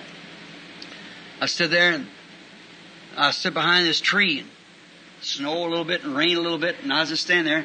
That eagle standing there, and he got forced down. He flew up on there, great big monster-looking fellow, big brown eagle. Stood up there and looked around. And I thought, well, I was having a real good time. I was screaming, praise the Lord, hallelujah, round and round and around the bush. I was going, shouting like that. I looked down there, I could hear that old coyote hollering. You know how they get the hollering last year down there when just before it start raining, they start hollering. It's a little wolf, you know. I just love to hear him. Then I could hear the elk way over here, that wee-hoo, eagle, and way over here the mate answer him. Next week after next, I'll be hunting him, the Lord willing. So then, hearing that over there, oh, it's just so godly to be up there. Oh, that's my cathedral up there, where I talk to him and come down here and talk to you, see. And up in there, oh, it's so wonderful, just relaxing, just standing there. I thought, oh God, and looking, and the rain come out, and the evergreens just froze over, and a rainbow swept across that, from Corral Peak, come over to Sheep Mountain, over that way, across that way. And I thought, oh God, look at there. I thought, there you are, Alpha and Omega, the beginning and the end. Here it comes down, here, there. You're the same yesterday, today, and for the 7 church ages, the 7 golden candlesticks. There you are. God, how wonderful you are. I was just shouting. I set my gun down. I went around the tree hollering, glory to God, praise the Lord. Round and around the tree like that. I was just having a big time up there by myself. It's the Lord and I, you know. And after a while, that eagle come up out of that bunch of brush and just looked at me. I thought, well, you don't like that? I said, oh boy, I'm worshiping the same God that made you. Then he just had his great big gray looking eyes and looked around at me. And me hollering like that, a little old pine squirrel, anybody ever hunting the mountains, he's the policeman of the woods. And he jumped up on there, a little old fellow, not big enough to do nothing. But oh, what a noise. He jumped up on there, jumping up down, you know, yeah, he's carrying on like that. And an eagle was watching him. He looked over at me. I thought, my Lord, well, why'd you stop me on something like that? See? I said, because, you know, I was worshiping you. You want me to see something on that eagle? I said, I'll stir him, or is it on the pine squirrel? I stood there and watched him. I thought, I'd study him just a little bit. I said, one thing I noticed him, he wasn't afraid. I like that. Not afraid. Stood there, that great big bird. I said, you know what? My gun was setting up against a tree. I said, you know I could shoot you? He knew better than that. He knew one thing, I wouldn't do it. I admired him too much. See, there I was standing there, not a bit afraid. Now I thought, I could shoot you. I'd see him look around at me like that, and he kept making his wings, you know, go back. You know how they do like that, their wings, you know, like great big wings about this long, you know, and he's a big fella. He's sitting there, and I looked at him. And that's way before I knew these things. This is years and years ago, maybe 20 years ago. And I watched him. After a while, I seen him. I thought, what's he? He's not afraid, so I admire that. But what's so godly about that old eagle? Seen that great big hook bill come out like that and them big eyes. I thought, boy, he's a real bird. Now, a hawk, if he'd try to follow him, he'd disintegrate. There's nothing can follow him. No. It'd take an airplane to do it. Yes, sir, no bird can follow him. So he goes so high, and then he's got eyes he can see right down to the ground too, as he's up there. See, well, Jehovah likened his prophets to eagles. You see, he'd lift them up like that. They had to be special made. That's predestinated, born for that purpose. See, be lifted up like that. And then what's good up there if you can't see where you're at? See? What's use getting up there if you don't know what you're doing? See? What's use jumping up and down, shouting, speaking in tongues if you don't know what it's all about? See? You got to understand while you're there. See? So then I watched him, as he moved around there. I just admired him. He's such a beautiful bird. And yet he'd probably eat some of my deer meat and stuff. But I watched him, and after a while I thought, what's he? After a while he got tired. I don't think he got tired looking at me. But I think he got tired listening to that little old chipmunk sitting over there. We got so many of them in the camp today. Days of miracles just passed. No such thing as divine healing. We don't have these things no more. Little old earthbound chipmunk. That's sitting up on that stump. You got the wrong. Where's that? See, sitting there, just chattering up and down. He's just vibrating and shaking so hard. He got tired listening at it. And he just made one great big jump. And just shook that limb where he's sitting on, like that. The limb shook like that. And he went right out through, flopped his wings and just parted through that timber there. And when he did, I noticed him. See? He wasn't afraid because he could feel the presence of his God-given wings. He knowed them wings could pack him away from any kind of danger. See? And so that's the way we want to feel. This is the Word. And the one who wrote the Word is my wings. I'm not afraid of the Word. It'll pack you right through any kind of trouble there is. It's a sword. It'll cut its way right straight through. Don't you never worry about it. See? And I noticed him, man. He didn't flop. He just set his wings. See? And that every time the wind would come in, he'd just raise up. Get up higher and higher. I stood there and folded my arms and looked at him till he was just a little spot I could hardly see him more. And I thought, God, that's it. It's not run, join this and run, join that and do this, that, and the other. It's just setting your wings. See, knowing how to set your wings of faith into the Word of God and sail away from all this nonsense of chatter here and chatter there. Yeah, heavens and earth will pass away, but my word shall never fail. Amen. Now I've got about 20 of you again this afternoon. Now you on this interviews for this afternoon. Well, you see Billy, because I think they're going to try to start just a little early for me to get them all in if I can. I won't get every one of them. It's possible that I can get. And I did this not because Billy didn't know this, see, but my mind was so wound up after about 20 visions in there this morning, you see, till it, or ever what it was, it just kind of gets you in it. And Billy said, why don't you go out and take a little, relax, go out and answer some of them questions there. And I said, Brother Neville's got his message, said I'll go tell him. He went around, Brother Neville said, come on. So then I raised up and come out here, and some of them's waiting for this afternoon. Sorry to keep you here till 1 o'clock, but guess I'll have to leave day after tomorrow, so to go on back to Arizona again. Remember, the Lord willing, next time I come back, I want to preach on to you show you in the Scripture the correctness of marriage and divorce. And then just lay it out just the way it really is, and then you'll see it from then on. So until that time, be of a good courage. The Lord bless you real richly. Can we stand?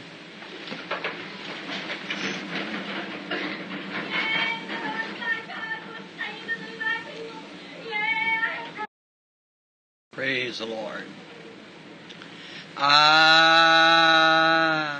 love Him. I love Him. Do you? Because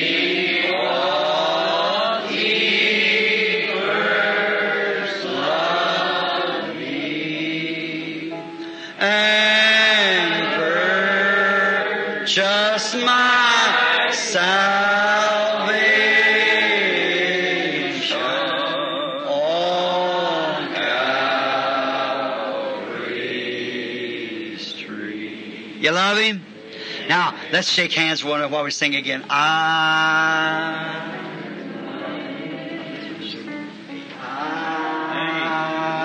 love Him because He first loved me and purchased my salvation on Calvary's tree. Oh, isn't that wonderful? Amen. Oh, my. Billy wanted me to announce that after the benediction, he's got a word to say to you people here. It wants some private interviews, you see. He wants to meet you just in a few minutes. But I feel right now, just a moment of worship. Don't you love to worship Him in the Spirit?